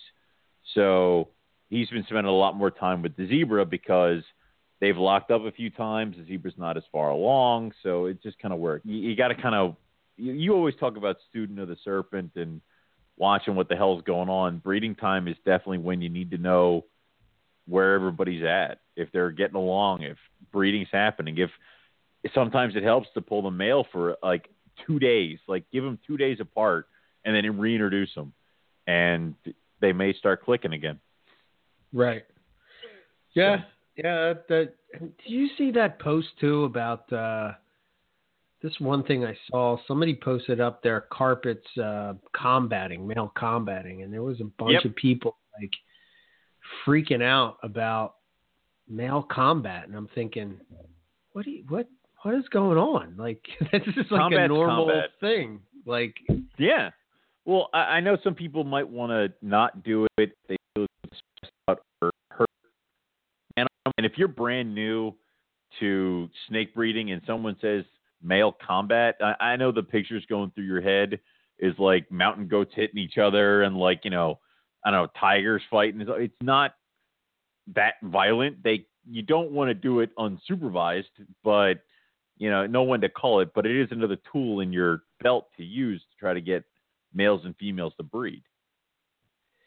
Yeah, I mean, I typically don't I wouldn't let it go to the point to where they're actually hurting each other. Right. So you definitely, if you're going to do it, you do not leave them alone. That's for sure. You definitely have to be there to pull it just in case, it starts to go that way. But I've never even seen, maybe because when I've done it, I've pulled them so quickly that it's never escalated to the point of full on combat. Yeah. Yeah. I'm like biting each other or anything like that. Yeah. I've seen some pictures where they've done some damage. It really has to do with the fact that they can't get away, So right. It's like, okay. Well, and then there's the other thing of that, there are certain species that I would never even consider combating. I'm not about to throw in my younger male olive python Link. No, he's like 4 feet shorter than him. Like that, no. And also olive pythons are just nasty to each other, so I wouldn't do that. And then you also hear all the horror stories. If anybody wants to hear horror stories, just Google retic combat wounds. I mean, no. I was holding my retic today. I'm so happy with her. But it's just like, oh my goodness, I would never do that. What is going on in this world? I know, right? But that's the one thing I didn't see at your house. Now that I'm thinking of the it, retic. Yeah, I didn't bust out the retic. Yeah. All right, go ahead. Anyway, I'm just saying you got to know what you're looking at. You got to know what you can do and what you can't do. And combat for certain species is not something I would do. But also, combating a jaguar carpet python is not really going to get you anywhere either. So it's like, I mean, you also got to know what might work for your boy. Combat, all right, that's not it. So it's like, there's other things, and also I find there's so many other tools that you can get to before you even consider combat that can get the animals rolling in that direction that you didn't. I've never actually intentionally combated in a while. I mean, I'm waiting for one of my boys to shed, and I'm going to tear that up and throw it all amongst cages and all that other stuff. So yeah, I think like the only time that I've ever really used it was for a new male, like a new male that I wasn't seeing any action, and just trying to show him that this is what you have to do. And I usually try to start with a shed first. I find that definitely to be the safer route, So, and a couple of people had commented that you could basically use the shed, and you can, I think, and you've talked about where you kind of let it gain some stank in a water bottle and then, spray that magic juice all over the place. It was, so I had these brown peroxide bottles, like spray. Like if you go to any kind of Rite Aid or stuff like that, they have little brown peroxide bottles that you can buy for like med kits and spraying and stuff like that. And I was using that for a little bit for some kind of cleaner. And I took one of those and I emptied it out and I shoved the snake shed in there. And I guess the snake had peed on it, the shed. So I filled it up with water and I put that cap on there and I used it for the breeding season. And it worked great. I pissed off all my males with that shit. And then I put it on the shelf. I totally forgot about it. So, months later, I'm cleaning up the room and I'm moving stuff around. And I find the little brown spray bottle. I'm like, what the hell is this? So I pop it open and I'm like, oh God. Like, that's the only problem I would say is label everything correctly. Otherwise, you're going to make yourself sick. So, but yes, I've used that where it's, you shove this, definitely one that a male has like peed on into a spray bottle and use that on the other boys. So, yeah, it usually will get them going. I wonder if that's why, like, I don't know if you've noticed this. I think we've talked about this as well, but especially when it comes to carpets and during the breeding season is like, obviously I'm not going to have the cage be disgustingly gross, but at the same time, I kind of like if they do like kind of pee in a corner or something like that, I kind of leave it there because it seems like as soon as I change the paper, they do it again. They do it again. So it's kind of like, is this kind of what they want, or like, and if I leave it there, then that seems to be where it's at, and nothing else really. I would agree. It's one of those, like, when it comes to my breeding pairs, if there's a urate or two, or if like a corner of a paper is the only thing that's really kind of messy, I might leave it just because it gets them kind of moving around and gets them kind of doing some stuff, and it's just like their territory, their area. But, then that's fine. And, obviously you don't let it go out of control. And I still do my weekly cleanings, but maybe now it's like during the summertime, I'd be like, all right, I got to change your paper. Now during the wintertime, I'm like, clean day is in 2 days. I'll see you then. So, that's fine. Of course, sometimes you say clean days in 2 days, I'll see you then.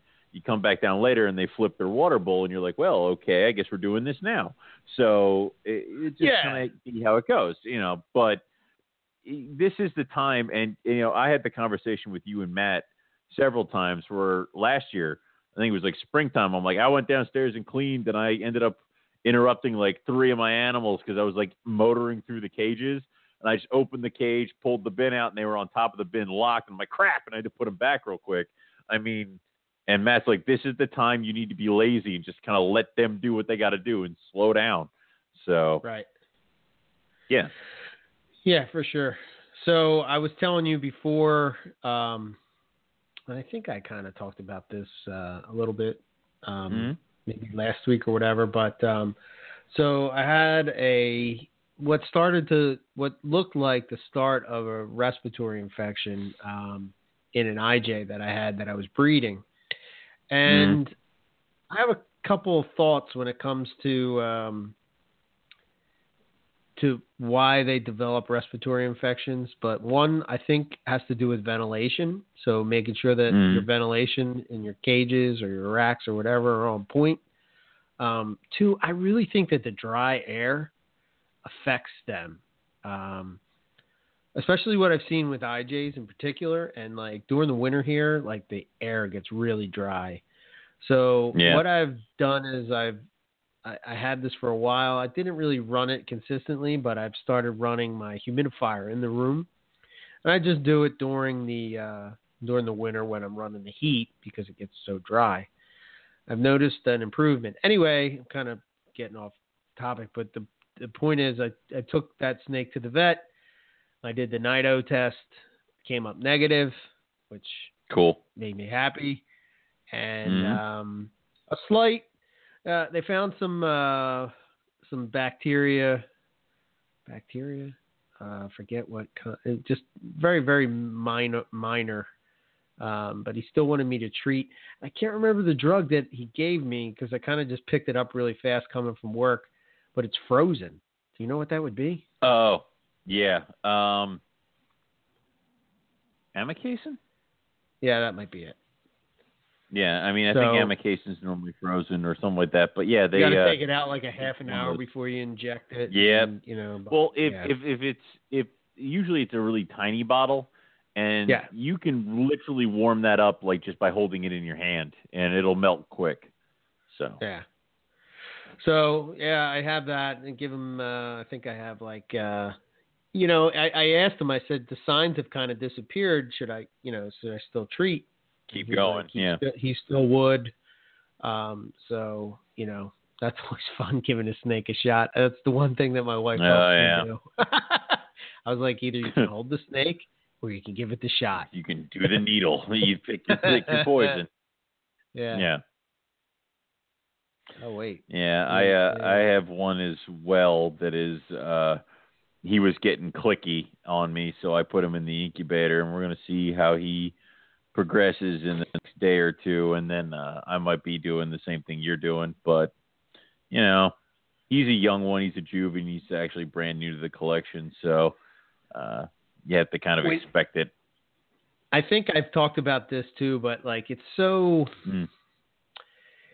I always talk about perspective and everything, but like when you go to the vet and the vet is talking to you about nidovirus and you're kind of like, you're expecting him to think that it's like the end of the world. Now understand that our vet, which is my vet, Owen's vet, he also does Matt Minatola, Matt Minatola's animals, basically everybody in the local Philadelphia area, I think pretty much with reptiles goes to Dr. D. And so he's like, his take on it was just very, I don't know. It just gave me a different perspective because he's just like, this, and it's kind of stuff that we've talked about, but he's like, I don't understand why everybody's so hype about this thing that's been around forever. And he's like, I don't want to tell you one way or the other, what to do, what not to do, blah, blah, blah. He was almost like trying to talk me out of getting the Nido test. And I was kind of like taken back by that. And, the thing of it was, he's like, if you had animals that were just kind of dropping dead for no reason, and you're coming to me and telling me that you have all these respiratory infections and whatnot, then I would probably say that, there's an issue.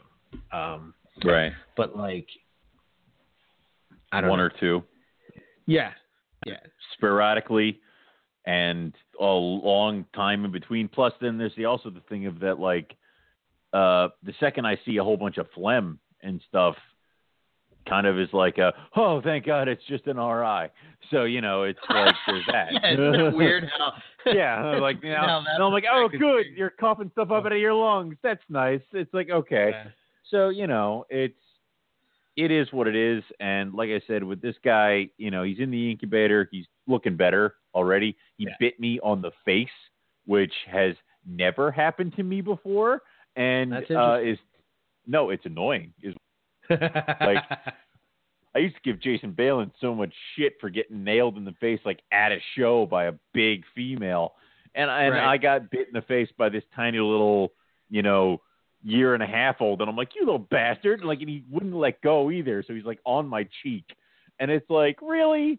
Never been bit in the face before and you're going to do this? So, yeah. Anyway. Speaking of face biters, white lips. Yes. Did you talk about your white lips? Breeding them this year? Or what's your... I haven't talked about breeding the white lips this year. I know we pulled the male out for that video thing that you had. With them this year, I tried something a little bit different because last year what I did with them, because this is like my second year having this pair, and I always thought they were wild caughts, and it turned out they were both captive born and bred animals. So now I'm a little bit even more intrigued. But last year they both have 4x2x2 cages, during the off season, mulched, big water bins, big hide boxes, and that's where they are. Last year, I just put the male in with the female in the 4-foot cage. And it didn't go well. There was some fighting. There was them being white lips. They bit each other a lot. It was weird. This year, I had the 6x2x2s built for the olive pythons.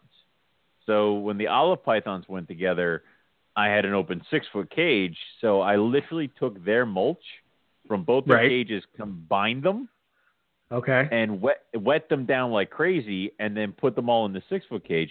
Gave them a huge water bin that they could both curl up into, and then gave them the same exact hide box, but with dry mulch and moss in it.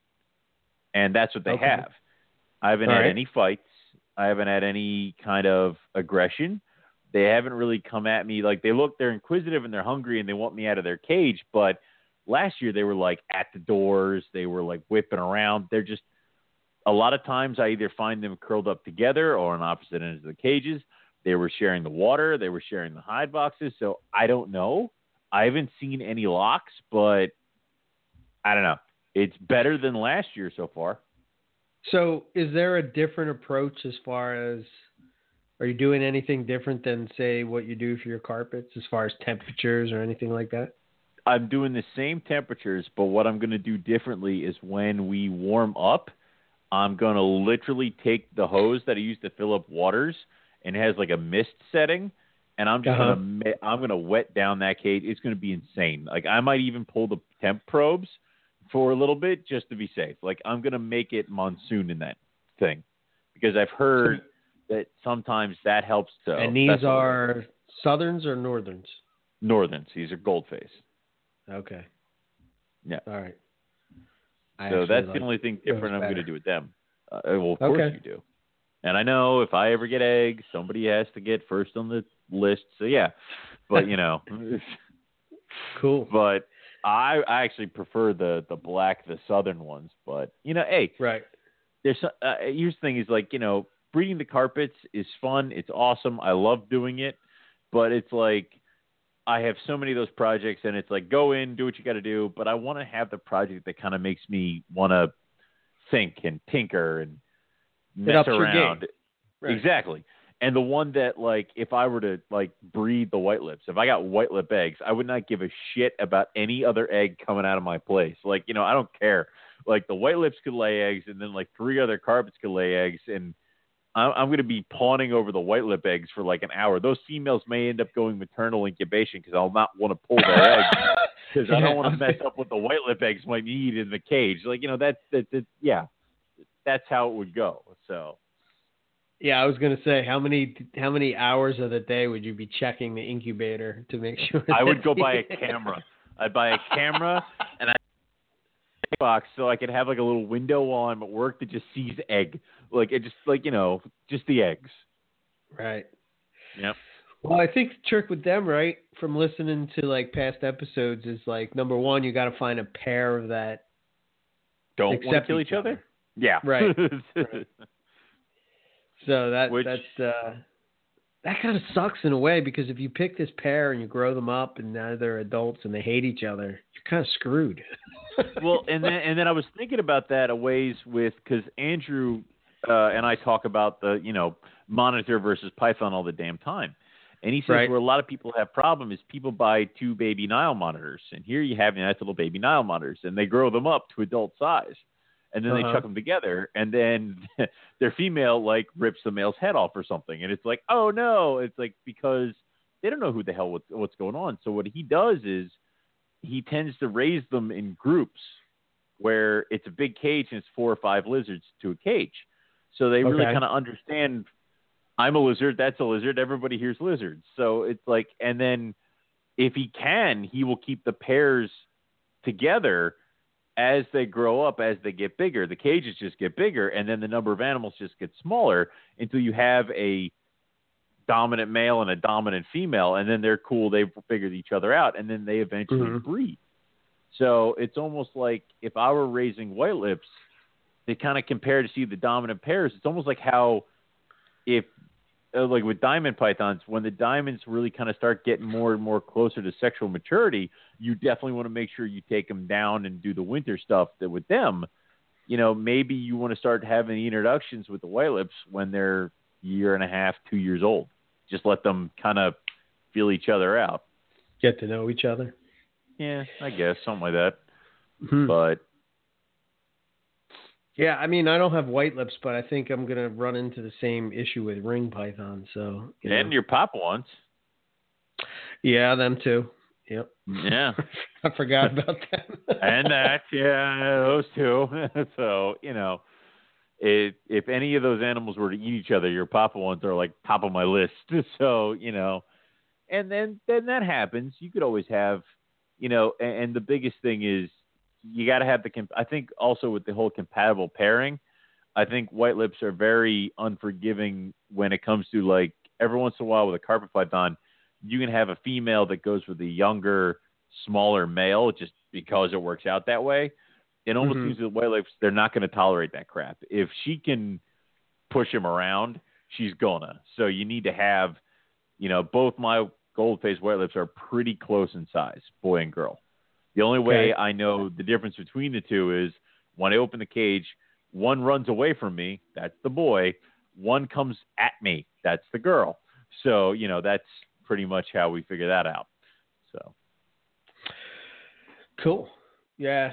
It's always exciting trying to figure out these new species, and it always makes for exciting times for sure. Well, I mean, we're doing this now, and we're talking about new species and exciting times like now. Next year, I might be trying roughies, and you best believe I'm not going to give a shit about. I'm not even pair anything else. Like I might just be like breed.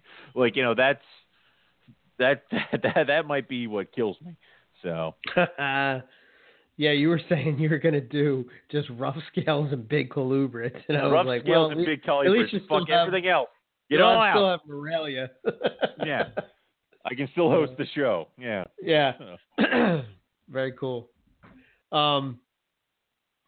Yeah, I don't know. I see I see some of the cool. I'm telling you, you gotta check out Dan's video with his Batias.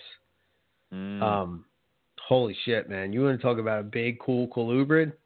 Yeah, pretty badass, man. They're cool. I have to behave myself. Like I have to. You and Rob Stone and a few other people keep telling me about all these cool colubrids and stuff, and I'm like, oh, that'd be awesome. Or you're like, go watch Dan's video. I'm like, no, because I'm gonna want to buy things. So yeah, that is true. Oh, and we're talking about the red tail greens. I fed them the other day, and I fed the female, and then I fed the boy. So the female ate her rat down quick. The male is hanging out of the cage, and he's got the mouse like by its head, and then he just freezes and he just stops. And I'm like, all right. And every time I move, he looks like he's going to drop it. So I stop and I stop moving. I stop breathing. I just sit still. 15 minutes later, literally 15 minutes later, he's still hanging there with the mouse in his mouth. And I'm like, all right, this is getting really annoying. And then he finally starts eating it. So I'm like, all right, maybe big colubrids are stupid. So there's that, you know, but it's the cool kind of stuff. These are things that I'm just finding interesting. So, Yeah. I can see why you do, they're having stuff like that is definitely, it's way different than pythons, I mean, exactly. Like, something different. So it's always something different. And who knows, they might breed. Now they're adult animals. So hell if I know. If I get eggs out of them, I'll be like, all right, awesome. So, we'll see how it goes. Yeah, that would be cool. Mm-hmm. I guess to close out the show, the one thing that I had on the list to talk about was setting up babies, and I'll just run through what I do, and then I guess you can chime in if you do the same or whatever. But so basically, what I do is I wait for an egg to pip. I've been going back and forth on whether or not you should cut or you shouldn't cut. I mean, sometimes I do, sometimes I don't. I would say 90% of the time that I do, once one pips. I usually see at least 3-4 pip at the same time. Mm-hmm.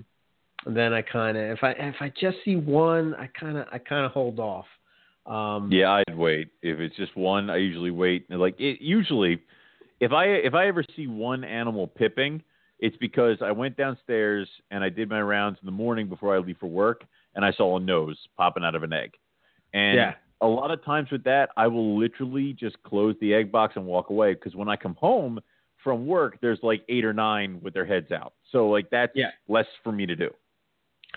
And one thing that I did, and I made the mistake of doing this, and this was, I don't know, maybe 2015 or something like that. Maybe it was 2016. But I went and I saw a bunch pipping out of the egg, and I didn't cut them. But what had happened, for some reason, the one baby, which was very, very nice, just decided to take off out of the egg, and it wasn't ready to come out of the egg, and it actually ended up dying. So tore its umbilicus and shit. Yeah. So a tip that Rob told me was just lay a damp paper towel over top of the eggs, and it'll kind of make them feel a little more secure. I guess it kind of keeps them from running out. I guess if they see some big primate trying to rip them out of an egg or cut an egg, their instinct is to flee, and that would kind of chill them out, I guess. I don't know, but that's kind of something that I do. I don't think, in all the years that I've bred, I've only had that happen once, but once you have something like that happen once, then you sort of adopt these little things that people are like, why the hell do you do that? You know what I mean? So that's one of my, why the hell do you do that thing? And it's funny because I actually have a box of cornstarch down in my snake room for that exact purpose, because I had a baby once come flying out of the egg and rip his thing, and he was bleeding, I thought, way too much for a little baby snake. So cornstarch is one of those things that you can use as almost like clotting powder. And it's not going to really affect the baby. It's just going to be kind of covered in cornstarch around where its belly button's going to be. And, and I've done that before. And I had that happen once or twice. And babies turned out fine.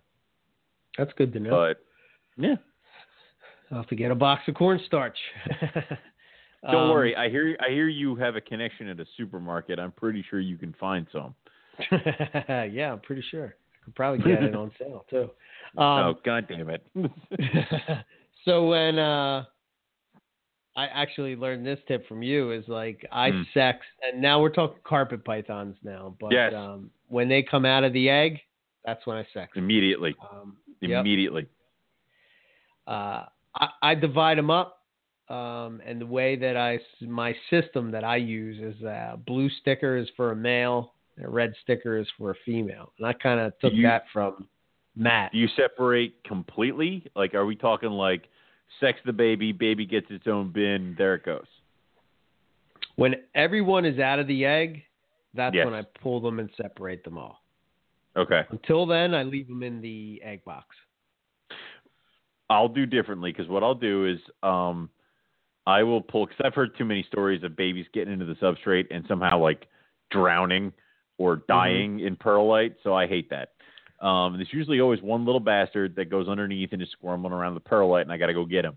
But I will pull the baby out after it's hatched or whatever, and I'll pop it. And then I usually have 4 bins set aside with damp paper towel, a shallow water dish, and a hide. And it's 2 of them are labeled male and 2 of them are labeled female. And then I'll start putting boys and girls. They're separated, so like I say, if it's a jag clutch, all the jag females go in one bin, all the normal females go in another bin. Up until a point where if I think there's too many in one bin, I'll open up a third bin or something like that. And then I'll do the same thing for the males. This way, everybody's separated, and that's where they're at. They usually stay like that on the damp paper towel with their siblings, or for like 2 days max, and then I'll separate them out because I don't want to leave them in there because I want to make sure that I catch everybody when they're going to shed because I want to know who has shed and who hasn't. So usually a day or two together in the damp paper towel, and then they're all separated out. That's when they get their numbers. That's when they get their cards. That's when they get their own little cage. That's when they get their assigned water bowl and hide box, and that's theirs until they get the hell out of here or until they outgrow it, and then there you go. So that's where they're at. So I'm curious with your coding system, like what's your strategy for coding animals? It's the parents' initials because that's why everything at my place has a goddamn name.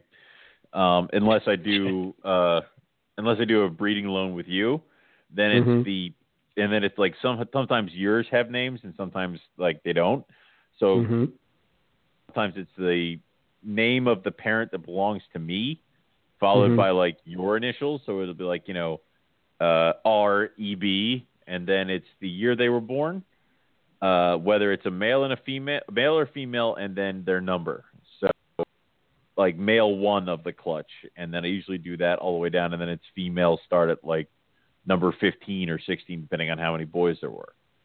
So that's what I do. This way, even with repeat pairings, the numbers are never the same. Because it's like I have this one from last year, but then I have these ones from this year. So it works out that way. Yeah, I've tweaked back and forth with different ways that I've done it. And I think the one that I like the best is what I do is basically I number.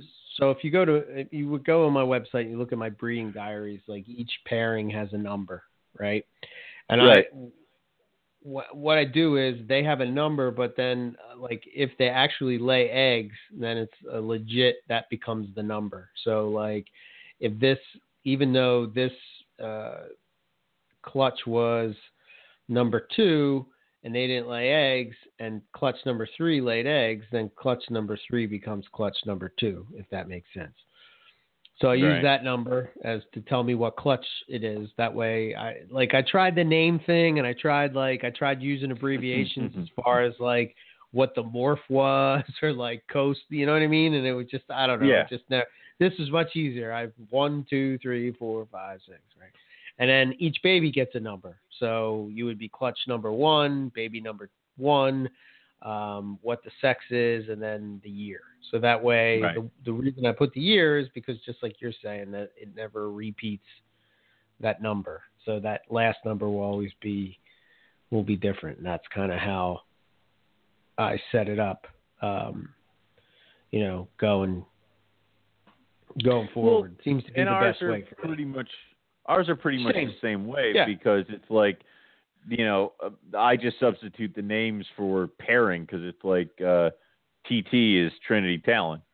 That's just how it worked out. And it's usually the mother's initial is first because I have to do that. And sometimes because of the names, I have to put certain animals have like a breeding abbreviation for their name.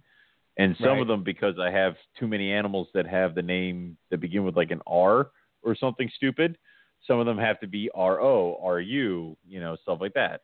You have to just I wish I could get into, I always go back and forth with, I think it's such a great idea to name your snakes, and I do have certain snakes that are named, and it's like, okay, everybody knows Poison Ivy, everybody knows Molly Ringwald, and like all these ones that I have, V, and but it's like, I don't know, man. It's just there's just too many snakes to name. And dude, it's finally gotten to the point where I can't keep their names straight, like in my own collection. Yeah. Like it's gotten to that point now where I can't do it. Now it's not anything important. I, for the life of me, can never remember what the hell I named my second lavender albino Cal King female. I cannot, and I keep messing it up every time I do like a breeding journal, and then I go downstairs. I'm like, oh. That's your name. What the hell did I write? It's like, there's that. So that keeps happening. So I figure if I mess up one Cal King, I'm doing okay. So also, I would never be able to come up with any of these names. So a lot of times I will literally take a picture of a brand new snake, and I have about 3 or 4 friends that I will text and be like, this thing needs a name. And then somebody who's either reading some book, having watched some movie, having done something, will spit out a name, and I'll be like, done. And I'll write it down, and that's it. Right. I very rarely come up with names on myself anymore. So yeah, I tried looking at I read a post somewhere people were trying to figure out a name or something to name their snake, and somebody had recommended going and looking at a map of anywhere and just pick the names of the small towns. I went as far as to try to pick the names of streets in Philadelphia. You know what I mean? Just random shit. It's just what we used to do at college is because they would always breed the horses every year at the school, is they would literally announce the theme for the year. So every foal born at the college at that year had to have this theme for the name. And I've kind of adopted that, where it's every year all my holdbacks are going to have this theme name. Or I've also decided that, all right, animals coming from this line of animals are going to have this kind of theme name, or kind of link it back to their parents in certain ways. So, it kind of makes it a little bit easier, and that's the way they kind of name thoroughbred race horses and stuff too, is they tend to take mom's name, dad's name, and kind of combine it in a weird, stupid way. And I've kind of been doing the same thing, where it's Trinity and Talon had Echo, and his name was Echo because he looked just like his dad, and Echo's son is Soundwave because Soundwave is kind of like an Echo. So it's it's all that kind of crap. So yeah, it's back and forth. It's definitely, from the marketing standpoint, I find that it's definitely a good way to go. And I think taking a page out of the Chondro Keepers books, they seem to do that well, because, if I were Molly Ringwald, sounds much better than RT. Yes. RT12. Well, RT12F. RTF12. Yeah. You know what I mean? It sounds like a droid from Star Wars or something. The thing is that when you have the names, it's much easier to establish some kind of a line. Delia Scattershot. Those are 2 animals. That's how that works. MBB. Do you know there's some people who don't even know that MBB actually means Madame Blueberry, which is an animal? That's how these lines start. So it's putting names on animals is so that if any point during my breeding career something freaking happens and I end up establishing a line, I don't have to name anything. There it is. Yeah. Done. I'll name it after their mother. I don't care. So yeah. Yeah, it's one of those things I've always went back and forth with, but chose to go the direction of really not naming too much. Most of my males usually have names and I usually name them after guitar players. I have Beck and naming boys is easy. SRV, Satch, Vi, all these different guitar players, and it's just okay, that's easy, but it's always the girls. It's oh man, exactly. Naming boys is so easy, but naming girls is hard. So. Yeah, and I always think wow, as much as a stupid name is Madame Blueberry, where did it come from? But I think if I would have made up that name, people would be like, "That's the stupidest name ever." Where did he come up with that? Said it was dumb. I mean, right? What is it? It's Madame Blueberry and Benjamin.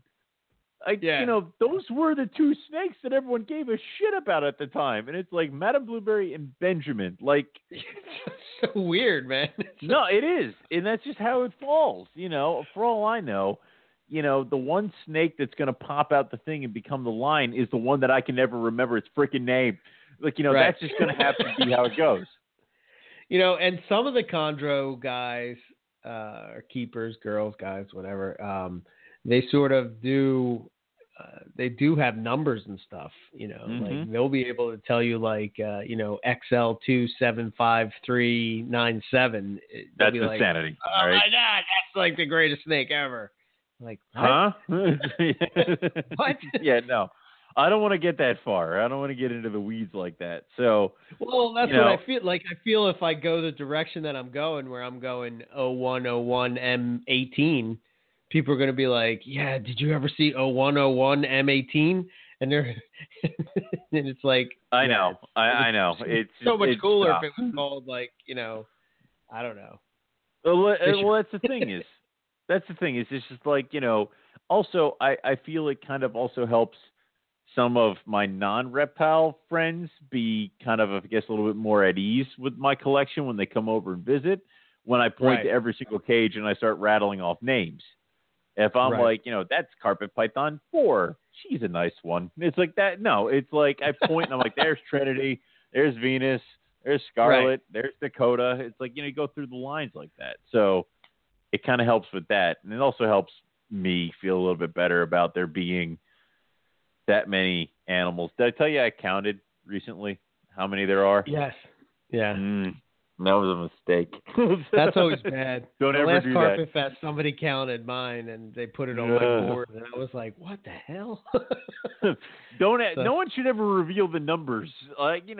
Somebody came into my room and counted for me, I'd punch them because I don't want to know.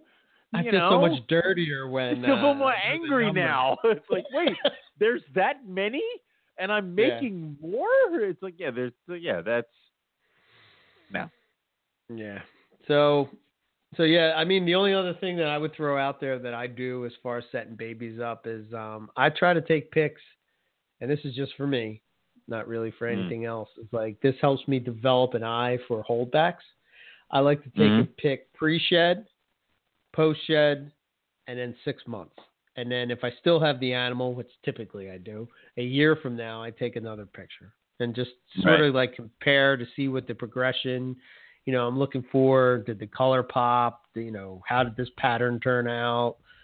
Whatever the case would be. That's kind of what I look at. But again, that's just for me personally. I like to try to take a picture of,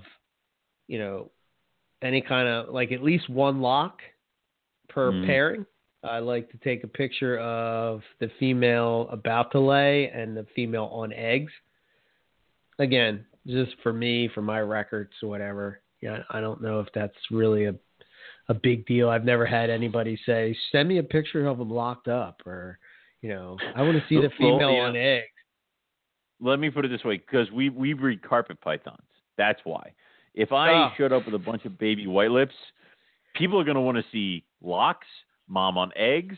Like, I might even have to put today's newspaper and my face in the picture with her on her eggs, to be able to be like, these are captive born and bred. Like, that's right. That's just the kind of way it's going to go. But you need to be prepared for that if you're doing something that's a little bit on the rarer side. People may want that. Yeah. So I just try to get myself in the habit exactly for that reason. Yeah. Just document. This is what I got. And, we've talked about this too. It's like I kind of wait at least 2 weeks for them to even offer food. I don't even mess around with trying to feed them before that. No, I agree. And I go live right out the gate. That's what you and I differ again. Yeah, I've messed around with frozen thawed, and I only do it for like 3 feedings. I try to do hoppers or fuzzies or something like right in between that hopper fuzzy stage. You know what I mean? It's not like but that's where where they kind of pop like popcorn, like they're jumping all around. I think that stimulates the carpet to go. I had a hell of a time, and I've talked about this before, is like when I got those albinos, I just had a hell of a time getting them to go. And tried all the tricks, and it just seemed that worked the best. So I'm like, why am I even messing around with this? I'm just going to do this 3 times. I know I just, I got the girl that Matt goes to and just say, hey, get me, 20 hoppers, and I, do it that way. And then what I do, this is just for me, I put a green sticker on a tub. And again, I kind of took that from Matt. I don't know if he does it exactly that way, but that's kind of how I do it. I just put the green sticker on anything that's eaten. That way I know, like, okay, that ate that. So I can just kind of look at the rack and just kind of get a feel for, how are things progressing. And I don't know. I think the next question I would ask you is, like, when do you think it's good to sell? Like, when do you feel confident that animal is established? 10 feedings. You could 10. Okay. You shoot in a row. 10. Yep. Without refusal, right? Yes. I mean, I in think a row that's the thing that people kind of like sometimes get mixed up. They're like, yeah, it ate 10 times, but it didn't eat every time you offered food 10 times in a row. Yeah. That's and what you know what? It's for, right? That's what I'm shooting for, 10 in a row. And here's the thing is, like, I do frozen thawed, and I have a cage card that actually breaks down dates and times. Right. So I can write down when they ate. And I'll try to keep track of their food intake, usually for about their first year of life. Like right now I have babies from last year. I'm not writing on their cards anymore. They've been eating steady for a year. They're fine. Like, whatever. But when it comes to little guys, I will try to keep on that. Don't have for a couple of weeks written down. And I'll offer the ones that will take frozen thawed, cool, done, roll with it.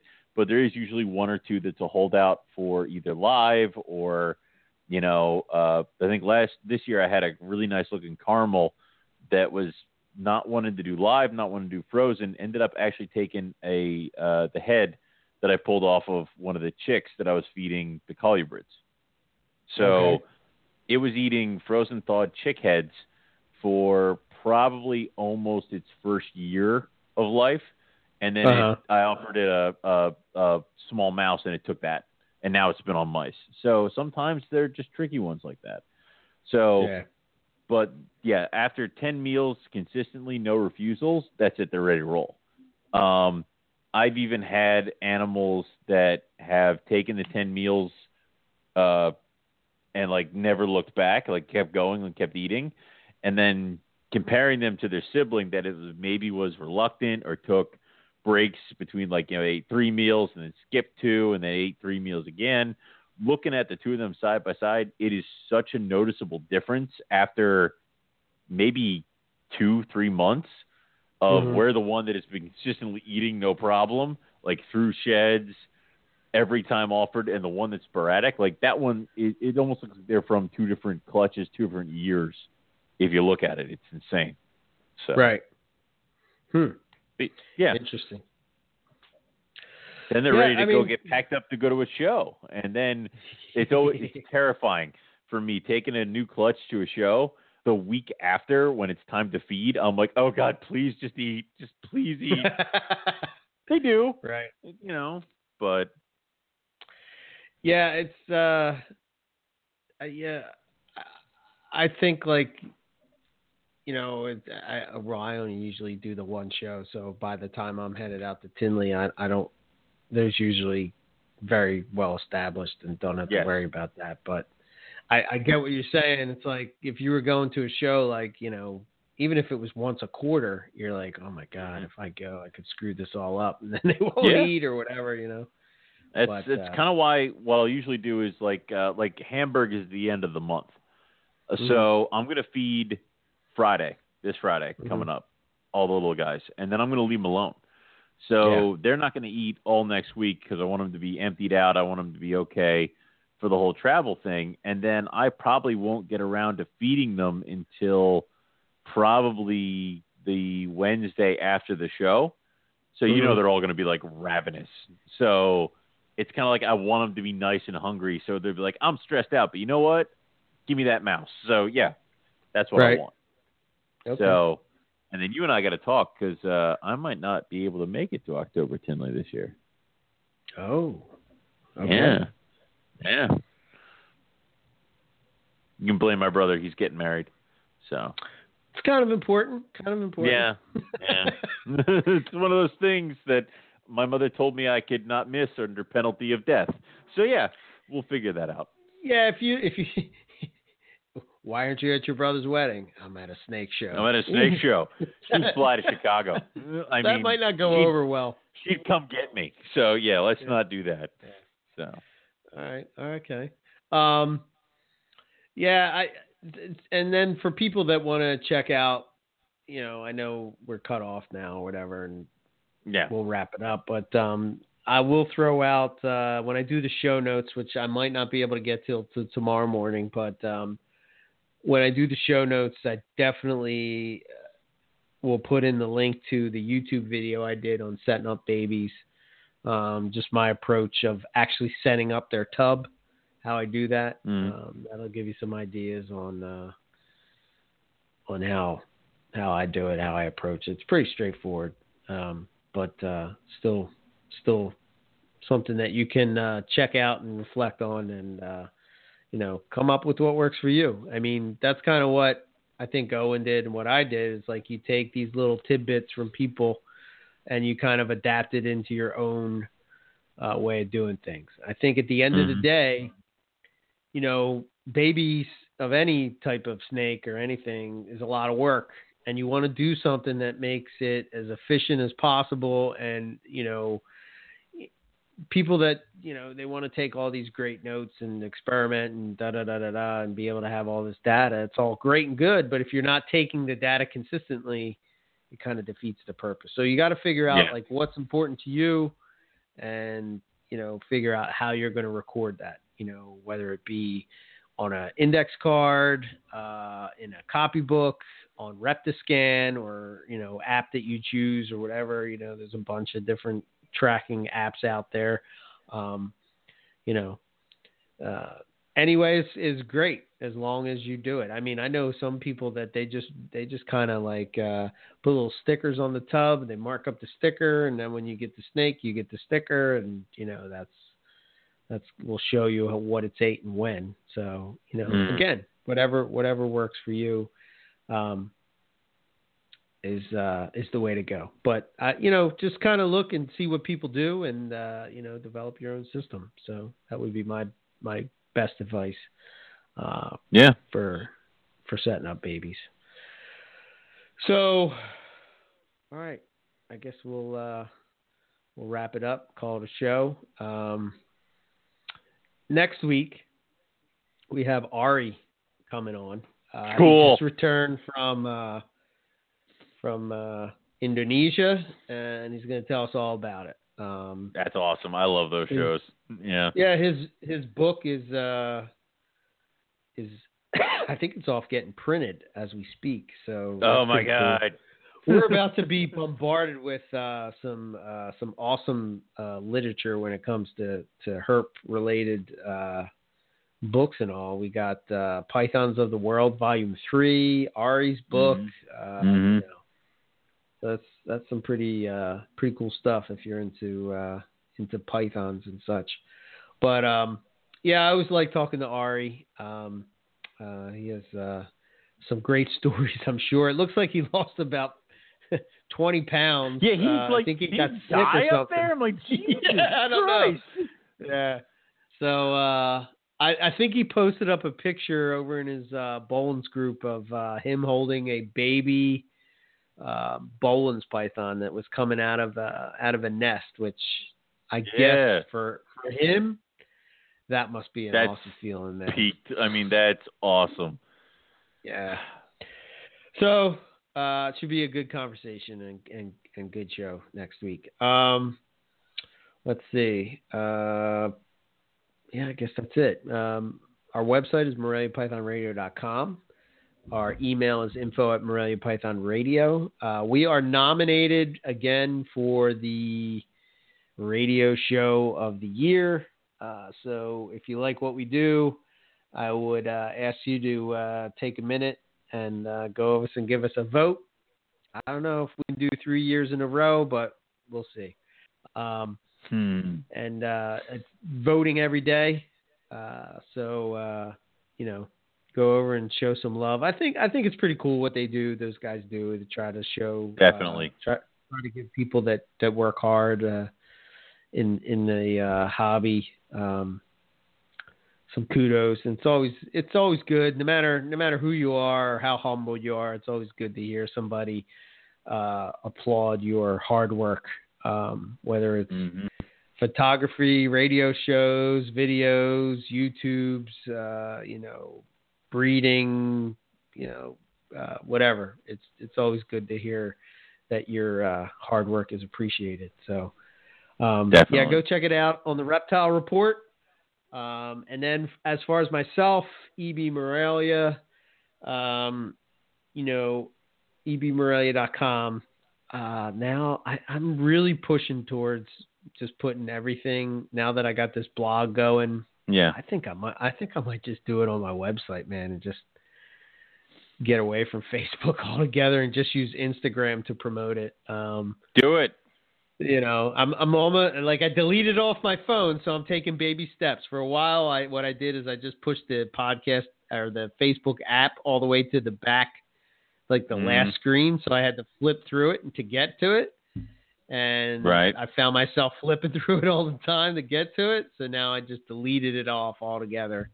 And it actually is pretty good because I spend more time with things that matter rather than things that don't. So definitely. As far as my email, eric@ebmorelia.com. I'm doing YouTube videos, which, by the way, I got to get cracking on version 2 of the colubrid side. Yeah, of it's open those floodgates again. Yeah. Maybe I'll just do it for me and you, Owen. Yeah, who gives a shit? And then you guys get to see the rest of it. Yeah.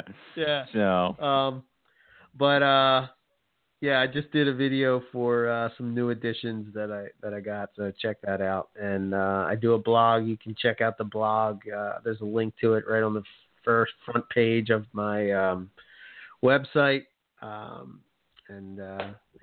just post various things there and stuff about what's going on or some kind of morph history or something like that. So, so far so good. And that's all I got. So cool. What I got is you can go to rogue-reptiles.com. All the stuff we have for sale is up there. Also, you can go and give Rogue a like on Facebook.com. All the latest stuff we have there, breeding updates, as well as pictures and babies that are for sale, will be posted on both of those. As far as shows, I have one coming up, and that's not this coming weekend, but next weekend, the 24th in Hamburg, Pennsylvania. I have my table back, so I'm going to be set up probably behind Matt Minatola once again. And I'll be bringing a bunch of the animals as well as some cool stuff.